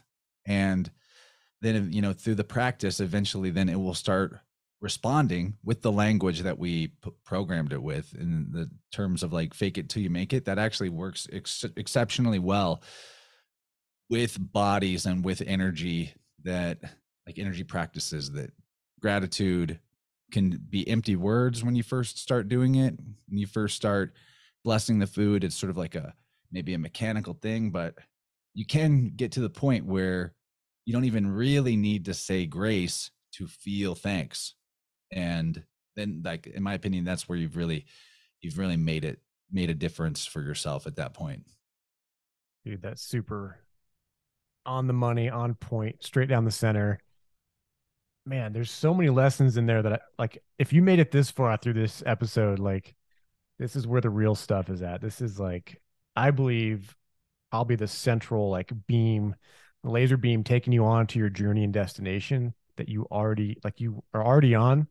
You already want it in your heart, even if you're not conscious of it. But the more you can connect to that part, which is another thing that I kind of had umbrage with Christianity, was where they talk about how evil or deceitful the heart is. And like the heart is the seat of God in your being. It's where you commune with him. And when Chance is talking about feeling this gratitude, you're feeling it in that center, in your personal holy of holies, to take a metaphor. And that's where all of this stuff is created. When I went through the military stuff that I was in, I felt it, and I saw myself, because I wanted it so badly to pass like the Special Forces selection program, and was You were in the literally special boys selection program? I went to special boy class. Yeah. And I felt it for like, I think it took me like a year. I went through selection one time, didn't pass, still really wanted it. Took like, I think almost 2 years to go back. And that whole 2 year time period of like, all I thought about felt was like, I'm going to do this. I'm going to do this. It would be so awesome to do some crazy adventure. And then that swept me along so far that like when I finally went, I had a broken foot because I trained way too hard. And I started day one with like a fractured second metatarsal, which is like one of the bones on your feet in the middle here. Super painful way to go Right through. foot, wasn't it? Left foot was the first one. What was the left foot? Wait, no, you're right. Right foot. Yeah, left foot fractured at some point during the course. I came out with two fractured feet, but it started with my right foot. How'd you know that? Well, you were dealing with trying to overcome a particularly gnarly obstacle to get where you wanted to Ah, be. The right foot is usually about, challenges on our path, dude, see what I'm in a talking sense. about? See how useful this stuff is? Yeah, I had a I had a right foot thing a couple months back where I was playing fetch with the dogs, and I threw a ball, and then I tried to like chase down the ball before the dog could get to it, and I was going to kick the ball to kick it away from the dog because he was lunging for it, and Mm. I accidentally kicked the dog in the head, Oh no. and I like bruised my foot pretty bad. And I couldn't exactly figure out, like, I love the path I'm on. Why is my right foot taking a hit right here? What's up? And then actually, Eileen heard me do a podcast with Alex Zek where I talked about Mm. that story. And in the podcast, I had referred to how, like, wow, Alex podcast, The Way Forward, is huge. He's doing really well. My show's kind of small, but everything's all right. But compared to his, he's really doing great. And Eileen's like, you're kicking yourself for not being as far along in your path as Alec is. And Mm. your dog representing you, you're kicking your dog over it. You're kicking yourself over it. And I was Yeah. like, oh, that's pretty accurate. Yeah. And then, if people are probably, if they're not super familiar with the biofield anatomy, maybe a little lost in the sauce on it, but it's like we have an energy field. It's Mm. a 6 feet bubble space around us in all directions, roughly. And depending on where there is stuck energy in that field, that represents beliefs or about ourselves or expectations about life that are holding back some of our energy from us. And when we get an injury, based on where that is on the axis of up, down, left, right, forward, backwards, like, for example, a guy that I did a tuning with, he had a lot of stuck energy in the neck to the point where he had this sort of growth goiter thing going on his neck. And he hadn't put two and two together that when he was like, I don't know, I think he was like 9 or something. When he was young, he got hit by a car and broke some vertebrae in his neck. And so sometimes we might heal the physical injury, but the energetic trauma is still hanging out. And then something else will happen to the body there later relating to it. But anyway, I wanted to you brought up the heart, and I wanted to give a little, on the fly analysis of the word heart, because I've been thinking about the whole H to C or CH interchangeability lately. Another letter interchangeability is T and D. It's super common. Like I live in Dalit, Dalit. Yeah, it's in Hebrew, right? yeah, and I live in Yeah. Southwest Missouri. So in Southwest Missouri, people do this all the time, or in further south even more. But like instead of saying ruined with a D at the end, they'll say ruined. You Mm. ruined it. So this type of stuff isn't just because some alphabets have different letters, but and not others, but because people actually change the way that things are pronounced based on where they live and how people talk there. So if you do the interchangeability of H to C and the T to a D, then heart becomes, what does heart become? It becomes card, right? Mm. That's And interesting. Yeah. what do they call exercise that gets your heart rate up? Cardio. Oh, cardio. So card and heart are philologically the same word. So card, as in like the cardinals of the church, that's a word in the Latin that's referring to like a hinge or gate. So that's the door that needs to open. Your heart needs to open for Dio, God, to come in. Cardio, Mm. cardio. You know, And Tio in Spanish is uncle. That's probably not related, but Tio and Dio. yeah. No, there probably is a relation because usually in the mythos, there's like oftentimes an evil uncle who Mm. usurps things, and like think Scar in the Lion King. Maybe That's that's the actually a the super Satan. Yeah. common pattern in the mythology cycles. Yeah. And then the heart and chart came to Oh, and mind too Scar about even has car in it. Hey, and car, a nice. car is like a vehicle, so the heart is the car of the divine spark. You know, Nice. and Do you the heart is super amazing. I mean, it never stops. Do you ever just think about your heart and just go like, thank you for never stopping? oh The man. whole time I've been here, you've been doing this. Wow, Yeah. thanks for that. That's pretty amazing. I can't think of anything I haven't stopped doing even for a second. Yeah. Have you seen the Chestahedron? So No. Frank Chester, which Oh, chest maybe I have is heard of that. perfect. So the shape Chestahedron is if you could imagine like an internal framework that holds up the outside profile of the heart shape, like your actual physical human heart shape. It is this perfect shape called the chestahedron. It's a seven-sided, I think it's equilateral. I don't know, something. It's amazing. But Frank Chester was this artist that was doing stuff with geometry and discovered this chestahedron. And through understanding how this shape fit within the heart, he actually started to understand that the heart was not a pump; it was like an energy vortex. So it was like working through implosion, not explosion, which is Yeah, I think I really watched cool. a little doc about that. Maybe it was on Matt Presti's YouTube channel, but the that's super helpful gravy. Your heart is not pumping things through, but it's more of like a cavitation Mm-hmm. suction type action. Yeah. Do you think that has anything to do with the kind of like the philosophy, the law of attraction type stuff?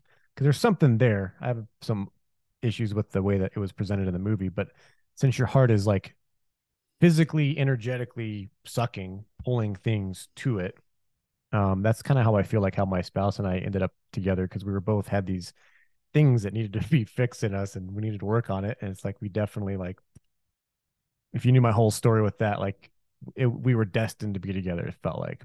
And I think we had to work on these things. But yeah, the whole suction of the heart pulling things into your life. What do you think about that? I think for sure there's something to that. Looks like Rob Edwards had Frank Chester on, by the way. Oh, cool. Rob is a good dude. I just Googled the chestahedron and he's doing something right with SEO because it came up in the image search. Nice one, Nice. Rob. Nice. But yeah, I think that there's, at least metaphorically, there's something to that. As someone you were saying you have left side issues, the left side is about like letting go and also receiving. And why Mm, would those things go hand in hand? It's because if you don't let go of what you already have, then you can't hold on to something new. mm, So I believe that that's totally how it works in life is whenever we let go of stuff that no longer serves us or however you want to put it, then there's an opportunity for something new to show up and it will, that's like a big aspect of you happening to life rather than life happening to you is that yeah. being able to trust that if you how would I put this? I think it's Topher that talks about how this is the realm of like where you get what you want. Mm, I 100% think that that's accurate, that we actually get whatever we wish for in some form or another, you are going to get it. So part of that is letting go of wishes that are not bringing you good things. Yeah. yeah. I think, man, that's a deep, it sounds surface, but it's like, dude, there's something deep there because getting what you want. I've thought about this for years. And like going back to the Bible, like we're always taught, well, I had this pastor that Sometimes had it's a a, punishment to get what you want. yeah, yeah. And, or like, you may not even be aware that what you're saying is what you want or what your body, your vibe, the way you treat yourself, the way you talk to yourself. I'm working with a coach right now, my friend Arabella. You met her at Music and Sky, and I'm learning a lot about this from her. And I think it's uh, fortuitous that you bring that up, and this is kind of like the central thing for her and my work right now, is letting go and then allowing. But it's what you said about wanting something. I'm starting to realize, yeah, like a lot of times people don't want to own up to this, but a lot of times the shit situations you find yourself in, you actually kind of wanted it in a way. Like you want it to be hard. You want life to be hard because you feel like if you're not working hard, you're not achieving anything. And that can kind of trap people. Yeah, especially see this a lot with people in energy getting stuck in the left ankle, actually. Mm, Going back to, I brought up how the environment energetically when someone's born and when they're an infant has such a huge influence on their life later. It's because in those formative years, up to 6 or 7 years old, more so at the beginning, and it tapers off as you get up to about 7, your energy field is wide open, and you're feeding on the energy of your parents to survive. I mean, you're literally got a boob in the mouth if you're, unless you're unlucky and you're a formula baby, which that causes a lot of issues down the road yeah. energetically as well. But if the environment of the home, for example, if like mom and dad are in a lot of conflict, say dad has got anger problems and he's blowing up all the time or threatening mom or threatening siblings, the stress of that environment forms an expectation on the baby that life is supposed to feel that way. And so they will bring things like that into their life as they grow up and throughout their life until they resolve the belief that they were unconsciously holding, that they're only comfortable when they're under stress. I mean, there's a physiological truth to this. People can be addicted to cortisol Mm-hmm. and adrenaline and other stress hormones and things. It happens pretty frequently. So, in terms of why that shows up in the left ankle has to do with being able to identify the causes or things that are causing you stress or fear or anxiety, and then being able to move away from them. So, if you're somebody that's had a lot of, like, say, the back of your, like the Achilles tendon is sore for you on your left ankle, that would be because you are obscuring from yourself the causes of your stress. Like you won't let yourself identify where the stress is coming from. Or say you kind of more roll your ankle, or there's more of a front of the ankle injury, then it's like you are averse to moving away from what it is that's causing you stress. It's kind of like being in quicksand or something. So Mm. that dynamic has a lot of people drawing to themselves situations that reflect that core belief that they're only comfortable when things are scary or tense or there's anxiety. They're addicted to anxiety. But a good way to flip it around, and you can do this even whether or not you have a bad tendency towards the things I just described, is to realize all the emotions that we identify as bad or like negative or don't want, or we push them away. Like, what is emotion? It's a feeling in your body that then you interpret as to have a certain meaning. So Yeah. with anxiety, the feeling in your body with anxiety, the worst thing in the world you can say is like, I have anxiety and my anxiety doesn't let me do this, or I have social anxiety, all of that. Horrible way to paint the picture of who you are. I'll just Mm. never say that again. Yeah. The feeling of that people label as anxiety turns out, and this is true if you just think about it, what I'm about to say, the feeling that you label as anxiety is the exact same feeling as being really excited about something. In fact, the word anxious, before the modern psychologists got a hold of it, that's actually what anxious meant. Some old folks will still say, like, I'm real anxious for supper. And what they Mm. meant is, I'm really excited for supper. So it's the same feeling. Or think about um, the feeling of anger that, again, like the scenario I described a moment ago, dad being abusive or angry or threatening or violent to the rest of the family when you're a baby. A lot of times in that scenario, the person will become so averse to the energy of anger that they completely drop all ability to assert themselves whatsoever. They're like, I'm just a chill dude. I'm pretty laid back. Mm. I never get mad. What that actually means is every time the emotional energy that we correlate to anger comes up in themselves, they stuff it down deep in their heart and they say, don't come out. You can't, we don't feel that. And they don't even know they're doing it. They don't Yeah. even know they're doing it. They're hiding it from themselves completely. Uh, but what you can do with the anger is realize that if you, we all know about bottling up annoyances until eventually the pressure builds up and you explode in like a rage. Obviously, that's not good. That's not healthy. But if you can get yourself, and tuning is really good for this, if you can get yourself to a zero balance and you're not in debt, like anger debt anymore, and then you agree with yourself that when I feel annoyed by something or when I need to assert myself about I don't want this, you'll actually communicate it in the moment that it happens, and you drop the whole story of I don't get angry, angry people suck, drop that entirely. Then what will happen is when you actually feel that sensation in your body, because you don't have like a backlog of it and there's not all this pressure, it'll come out like just normal assertiveness or healthy aggressiveness, because we need to be able to be a little aggressive or a little assertive at times. That's why the energy of those emotions exists. In the same exact way, you can apply what I just said to grief or sadness and realize that it's the exact same energy as joy. I Mm. know that doesn't sound, That's a that very, might not sound yeah. right at first, but you can't have one without the other. So, if you're feeling really sad, then you can do the same thing and realize, oh, the energy of the sadness I'm feeling, I should go into it and allow it. And, just the same way that putting attention on pain makes it less painful. If you put attention on the sadness or the grief, it'll inevitably lead you to realize what made you feel those feelings. And it'll be like, because of how much joy the person that you miss who died brought you, right? Because of how much happiness you actually have the capacity to feel. That's why you have sort of this empty, hollow feeling Mm. of grief going on. So all there are no negative emotions. There's just uh, dumb interpretations that restrict the flow of that emotion and cause it to stagnate, build up in pressure, and lead to health problems or, bursting the pipes one way or the other. Dude, that was so beautifully said, dude.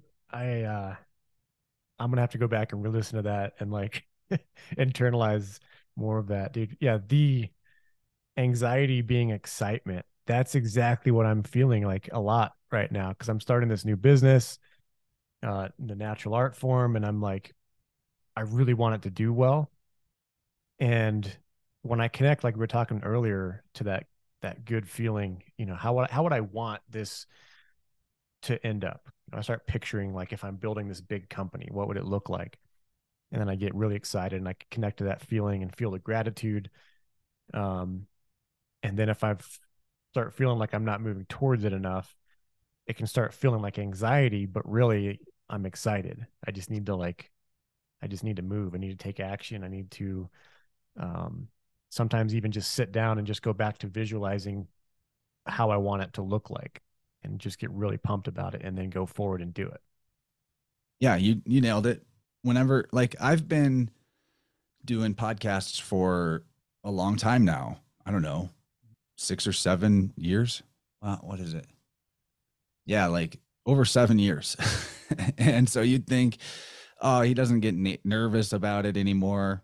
And you're right. I don't get nervous, but I do have the energy that people would call anxiety before I go on shows sometimes, my own show or other people's shows.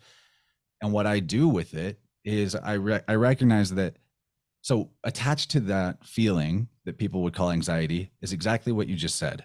I want to do a good job. I hope I do a good job. I really want to do a good job. So if you have that voice running in your head about anything, I want to do a good job. I hope I do a good job. That's because you're being given the gift of energy to do something with it so that you will do a good job. So like rather than like if you sit there with that feeling of I hope I do a good job, I hope I do a good job, and you just let it run and you don't do anything with it, it can lead you to sort of flub up or have a confidence shaking experience. But if instead, like what I do with it is when I feel that way, like hope I do a good job, hope I do a good job, I translate that into some kind of preparation, and I just do some prepping or writing out of notes or something that is related to what I'm feeling the feeling about. I take some action, preparatory action, and then that ends up like carrying whatever the show is to a really good place because now I'm even more prepared. And also when you're prepared, you feel more confident. It's not like you're not going to have like crippling self-confidence issues if you prepared well. So like people can take this to heart. I hope that whenever you feel that I hope I do a good job feeling that's bordering on, man, is this anxiety? Well, it will be if you don't do anything with that energy, because now that energy didn't get to go where it was meant to go. That energy was coming up. Think of it as a gift so that you can do a good job like you want. Do some prep, channel it into something, and then you'll feel great. There will be no performance issues. There will be no confidence issues. You're already doing it, so you get it. Yeah, but you definitely have to have the reminder, this like inspiration and motivation. It doesn't just sit with you and stay all the time. You have to kind of hunt it down. And what is it? Zig Ziglar. I love that guy. Yeah, when it comes up, Yeah. seize that shit. Exactly. You don't have it for everything. So like think of it as a Mhm. gift rather than being bushwhacked by some boogeyman and anxiety demon. Right. Yeah. Dude, I love that quote from Zig Ziglar. Um, this is like the first self-help book that I ever read when I was leaving North Carolina, coming back here after I left the army. Um, but in his book, uh, Better Than Good, it's a great book. And his quote about inspiration was you like inspiration doesn't always come to you. Sometimes you have to hunt it down with a club. That's, his first name's Hillary, so I get it. What? His first name's Hillary. Who's Zig? Yeah, Zig. Oh, I didn't know that. I didn't either. I just Googled him. His first name's Hillary. Wonder if he's related to Killary. I don't know. I've never, I I'm have to just kidding. I'm rethink just that a little kidding, man. bit now that I know that a man is named Hillary. I'm like, okay, was he one of the one eye club? Well, look, Oh, everybody's okay. got gravy. He's probably cool. You Dude, got he's something good out of it. super That's cool. very Yeah, good. that's really funny though, because like, yeah, I didn't know his name was Hillary. It's you know, you got to razz. I'll razz him in the afterlife if we bump into each other.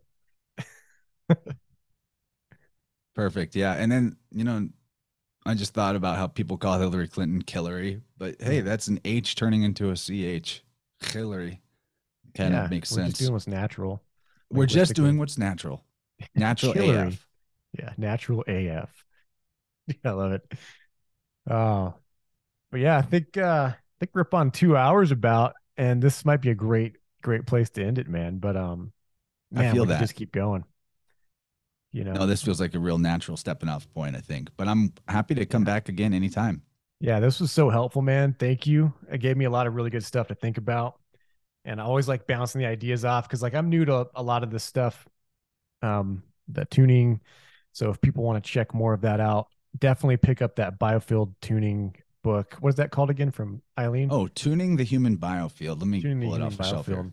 Okay. Yeah. I've actually got it out in my living room on my bookshelf. Haven't read it yet, but I'm going to be pouring into that, I think, because what you did was so spot on and quick. That's a great book. Yeah. Yeah. And if So, you're not really trying to learn that method, but you want to know more about how your energy systems work in your body, she's got another book called Electric Body, Electric Health, mm, which is also really good. It's a newer one.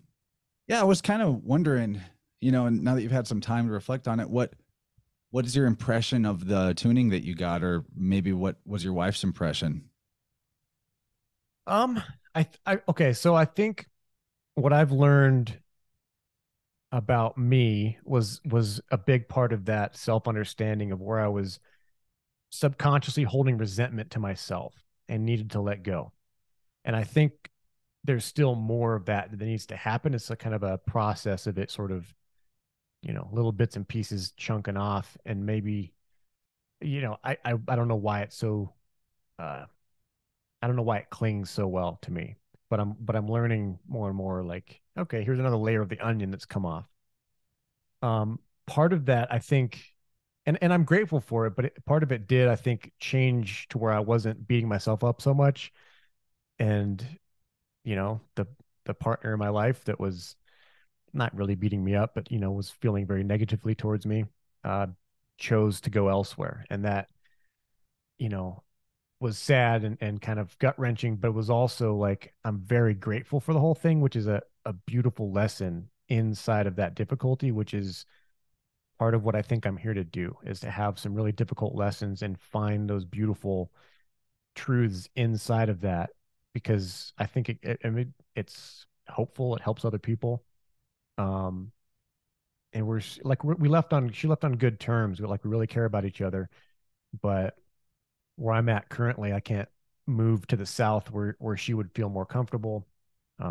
She needs to be in a warmer climate. She can't handle the cold. It's freaking cold in Wyoming. I think there's still snow on the ground here. So, but I learned We have so like much. flowers and shit. Dude, we Everything's just got great some here. green grass. Like we're just but in the future, like I'll be going elsewhere. But it's just for whatever reason, God brought me this divine challenge and caused me because I'm like seeing the mirror, which is a relationship, is a divine mirror. Um, and I saw things that I needed to fix, that I needed to let go of, that I wanted to be better. I wanted to see my higher self um, prevail.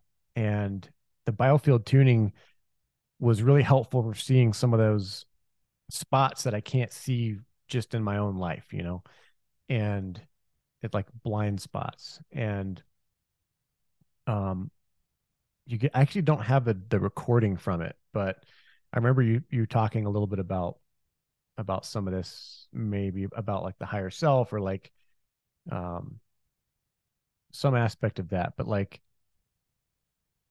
I would never have even sought you out or connected or vibed with you, I think, in the same way if I wasn't going through those difficulties. And I wouldn't have sought out your Osmos and made so many good friends there, you know, Joel Rafidi and like all these others. Like it's so beautiful how this all comes together. And then what I'm knowing now is because of what we talked about with the water and everything, the vibration from the tuning forks affecting the vibration that travels instantly across um, all planes. And yeah, for me it was a beautiful shift, and it kind of like freed up stuff, and I'm learning to let go. So um, I'll probably do. more with you in the future, just to like the more in tune that I become to look and see and be aware of what changes and shifts with a newfound awareness in the future. So I'm looking forward to that. Cool, man. I love that idea. Yeah, I think you'd be a lot better off with like a yearly tuning than a doctor's checkup. Mm, yeah, I agree. And it's not something people need to do a lot of either, in my opinion. It's Maybe for like potent. some Yeah. seriously difficult acute health situations, 2 or 3 in 1 month might be good. But apart from that, it's like, you get to see where the hidden kick me sign was on your back that you didn't realize that you wrote and stuck back there, and you get to take that off, and I uh, love the way you put that. So good. it's like that. It's kind of Yeah. like that. Cool. But Yeah. yeah, man. Yeah, super valuable. Go check him out. The Interverse podcast with Chance Garton. He's got some of the cool, like just amazing guests all the time. And then the conversation usually dipping back into linguistics, which is always fascinating. But that show has been a lot of fun and eye opening. And is there anything else, any other projects that you got going on that you want to launch out to people? Well, if people do like the whole religious, mythological, astrotheological syncretism with language and philology put in it, like my buddy Gabe says, philology, which is like the love of logos or the study of words. Hmm. Philology is lockpicking. Oh, really? It totally is. It's totally how you get through some gates and things that were there to obscure Yeah, I could see you. that. All Yeah. of a sudden, what was the hurdle or the obstacle becomes the key, and that's perfect metaphor for life. The obstacles are the course. It's an Hmm. obstacle course. Go to the hurdles, not away from. Don't run away from the hurdles. You will be disqualified if you're running the 100-meter hurdles. So Boom. so yeah, if people like that stuff, I have a series of audiobooks that I've produced for Dylan Sicosio. Dylan is an absolute crusher and amazing, great friend of mine. His book series is called Spirit World. Like, world is spelled WHIRLED. There are 6 books in the series. I have done audiobooks for book 3 and 4 and almost done with book 5. And then I will take on book 6. The whole series is worth it. I would, no joke, if it was me, if I was you and I was interested in this stuff and it was new to me, I would start at book 1 and maybe even get the ebook and the audiobook and listen to it while I read it. Because Hmm. sometimes, I'm not really like this, but I know a lot of people are, where they see a word they don't know and they're just like, Ugh. They don't know Hmm. what it is at all.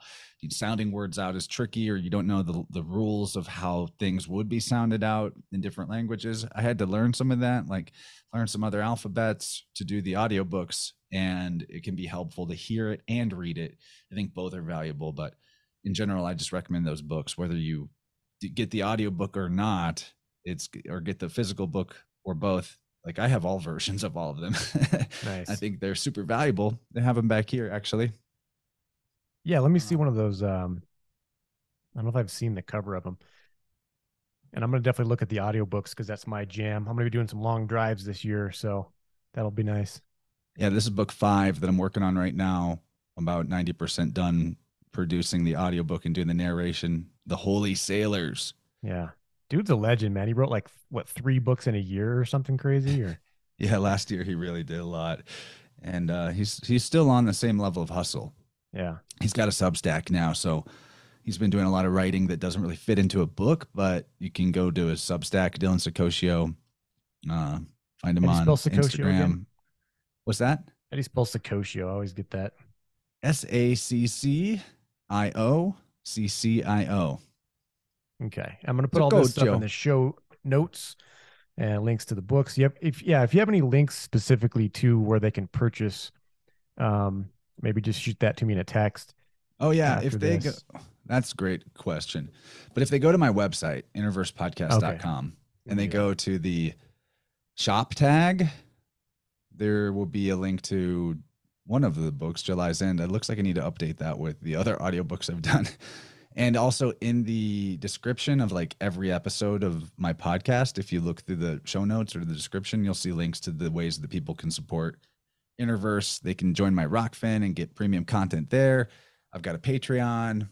You can get an AquaCure machine at a discount. Brown's gas, hydrogen inhalation. Loving that lately. Clive DeCarl.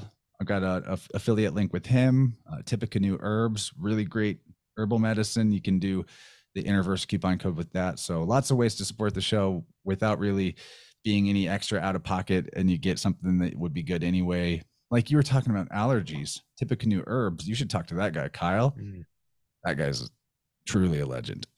We have speaking of astrology, we have a series of going with Kyle. Dude, I love that my friend series, Michelle, by the way. Yeah. where we're doing the astrology doctrine of signatures of different plants and what their qualities are and their virtues are, and how that pertains to the times of the year in the sky clock. But like right here is one of his tinctures called Allergeezy No Sneezy. Dude, I love his stuff. I like the names. I got the best bug spray when I was at the festival, at the Bertaria Festival. Oh yeah, Phenomenal. he was there. That's where I met him. Yeah. Yeah, that the bug repellent, the stuff you buy in the stores, this is like 5-second spiel. Don't spray poison on your body. It goes into your bloodstream and it kills you and makes you gay. So buy the good stuff that's herbal and natural. And if you're lucky, it'll kill you before you turn gay. yeah, just don't even use it though. It's not worth it. Exactly. So Tippecanoe, the herbal blend that he had was freaking awesome. So shout outs to that guy. Yeah, you should talk to him. He's natural AF. Get him on here. Yeah, I'll be seeking him out shortly. So cool. He's the man. I got to hang out with him last week. Actually, he came down to check out his property that he bought in Missouri, and we went to breakfast. And yeah, we hung out for a couple of days. Good times. Oh, we should, as you know, as they say, land the plane. Yeah. Let's land the plane. But like, we'll do this again, and we'll talk some more. Yeah, I love hanging out with you, Isaac. Man. You're the man. You too, bro. And you know, all your sharing of your own journey and some of the vulnerabilities in that. I hope you realize how far you've come and how whole and strong you already are, and that it's just up from here. I feel it, man. All good, all the time. Yeah. And I'm very blessed and thankful to meet awesome friends like you along the way. So I'm here for the journey, dude. It's been an awesome time, and I look forward to our next chat soon, man. Yeah, buddy. All right. Well, we'll catch you next time. Thanks everyone for tuning in to the Natural AF podcast. My guest, Chance Garton, and be well. Wasn't that nice? That was great. That was a great chat with Chance. Learned a lot from that guy. He's always got some good insights. So if you like the show, please share it with friends and family, coworkers, and don't forget to check out our store at buylegday.com. You can support the show also there. I got a few t-shirt designs coming up on board. And also I will be in Los Angeles at the fight that I talked about. I'll post it, somewhere here. And we'll be promoting that and sponsoring an athlete for a trial period, seeing what they think about leg day. I just had a cool experience with it today. I was doing some breath work stuff, and sometimes when you do the rhythmic holotropic breath work, you can kind of get tetany in your hands, and your hands will cramp up, and it's these muscles in the forearms getting very, I don't know, charged up with energy and electricity. And when it got really intense, I actually took some of the leg day and put it on, and almost instantly it was like my hands just unlocked and it was fine. So yeah, anything dealing with muscle cramps, it's legitness. We're going to end this out with another song from I Love. This one is perfect because it's snowing here again. This song is called Melt. Enjoy.